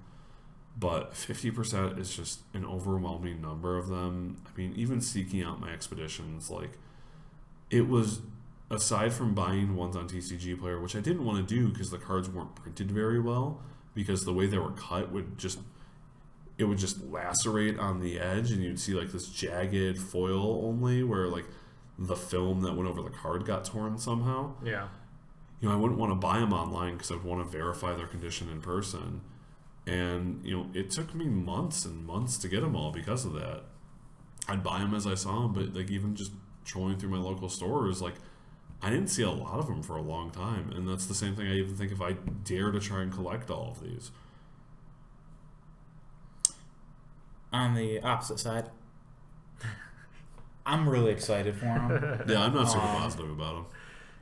But Kevin likes them. I think they're cool. I like them. They're shiny new cards. I'm not the super hyper collector that Cody is, but I am probably in roughly the same boat of I like my pretty things in my commander decks. And there's some of these that I'm definitely going to go after at some point because I am foiling out some of my commander stuff. And there's some of them I'm just not going to touch because I think the other arts are better. And there's, to me, saying all my artifacts have to be masterpieces now. I'm not on that mindset. Lands, my lands, yes. All my lands either have to be some other kind of art or they need to be the expeditions because it's more connected. But I think these, it's just I want my Crucible Worlds to look like this because I think this looks cool. Yeah. That being said, I think the original one looks better. I was going to say, that's just wrong. Crucible's way better. It was the first thing I thought of. God, that Judge foil's got those mud borders. Oh, it's so pretty. I mean, for example, I'm going to steal your phone. There you go. That was the sound of my back breaking under the pressure of masterpieces. Solemn Simulacrum. I think this is the best Solemn, period. It looks cooler. It's sleek, black. It's awesome. Sword of Fire and Ice. I think this one looks stupid. I like that one. It's the glove one that you put on. I think it looks stupid. I don't know how the hell Rafiq's Lion's going to hold that, but damn it, he's going to do it. I am undecided on the Lightning Greaves. I'm probably just going to go with, another version just because nothing excites me about this, but I don't particularly care for any of the other ones. Question for you, Cody. Yeah. Would it make you feel better if masterpieces in a way brought the thrill of collecting to more people? There's definitely a little bit of an edge to that. I mean, it is my favorite part of the hobby as a whole, and that is cool to think about. I saw it with other people who were collecting expeditions with me. It was always kind of fun to they'd see I have one, oh, which ones do you have? That was always a little bit fun for me, was to kind of compare and contrast. Yeah. It reminded me of playing Pokemon as a kid in base set, when, you'd compare your collection, you compare your binder, which, I still do with Magic every so often. Whenever someone wants to trade with me, they get the trade binder, and, they usually see I have another binder on me, which isn't for trades, and It's, every so often they get excited to thumb through it and look and like, oh, that's really cool. Like, I have stolen your binder to show to customers before. Yeah, I've got a couple of cool things in there, and like, that is, I think, a good point. Is it may bring other people into collecting. It's just, I think it's an overwhelming number of items. Okay. I think that really boils down to my biggest problem. Consider it this way: instead of collecting all masterpieces, someone, like Kevin said, he wants all his lands to be as beautiful as possible. Which, by the way, I'm not doing the expedition because I just think that most of them are inferior. So what if, like, say, instead of I want to collect all masterpieces, I want to collect all artifact masterpieces. I want to collect all creature masterpieces. I want to collect all land masterpieces. Like, would that be more of a, like, easier thing to swallow, or is that still too much? I think that'll be something I'll probably get down with a little bit more because I see myself getting this entire set. Of course you do. I think what this is ultimately going to do is Cody's like you're a spiked player, you're a spiky collector. I need to have it all. I want it all. That's fair. I think this is going to be better for the casual collector, the guy that's like, dude, I got this really sweet card in a trade, or I cracked this pack open, I ripped out this sweet foil. I'm sleeving it up and putting it in my binder. It's not for trade. It's part of my collection. But, like, I'm not the collector that completes whole sets. Right. It's my just, cool thing. This is my binder of shiny things. This is my binder of cool stuff. There's no real theme. There's no real, like, I completed 1 through 20. It's just, these are really cool things. These are things I like. And here it is. Yeah. So masterpieces, yay or nay? Nah. I'm yay. I wish they didn't exist. There's no Aetherflux Reservoir masterpiece, so I'm nay. See, they're terrible. I told you. But once that comes out, and you know it will. Oh my god, what if we get a Lupine prototype? Oh! Lupine prototype masterpiece, day one, I'll buy 6 of them. $20. I'll take it. Yeah, whatever sets you fancy, man. Nope. Just no. Golden Lupine prototype, that wouldn't be sweet? Just blinged out puppy. Yeah. I don't know, man. See, the interesting thing about it is, like, say we get enchantments next. I see myself buying enchantments.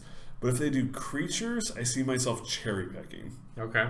Which is totally, I think that's what they kind of want you to do. They probably just want me to cherry pick. Yeah. And they probably think that's the reasonable route, but it's not what I am. I like owning everything. True. I think at some point they're going to run out of themes, and it's just going to be like... They'll stop masterpieces for a while, then. They might stop masterpieces, or they might just go we're just going to do random cards. Ooh, that seems like a real... And I think that ultimately that might even be the best route, because there is no predicting. Ergo, there's no reason for you not to buy the foil that you want. There's no market weirdness. Gotcha. At that point, I just, like... And there's no way you can't call this an extra rarity when it's just random. Like, yeah, I mean, you're not even trying to theme it. It's just like, yeah, man, like Tarmogoyf again. Like, wait, we had 3 Tarmogoyfs we were stretching already with graveyard theme and creature theme and Lurgoyf theme. I don't know why you did Lurgoyfs. There's only a few of them. But like, yeah, I don't know. I don't like them. Oh, That's my stand. I don't understand how they're going to keep going with themes. Yeah, I don't either. I feel like they gotta run out soon. You hit lands already. We're gonna have vehicles in like 2 years, and there's just not a lot of vehicles. You know what theme you're going to enjoy the heck out of? When they go ahead and do elves. Elves would be cool. Yeah, you know all those foils you just bought. Yeah. Luckily, most of those foils aren't stupid expensive.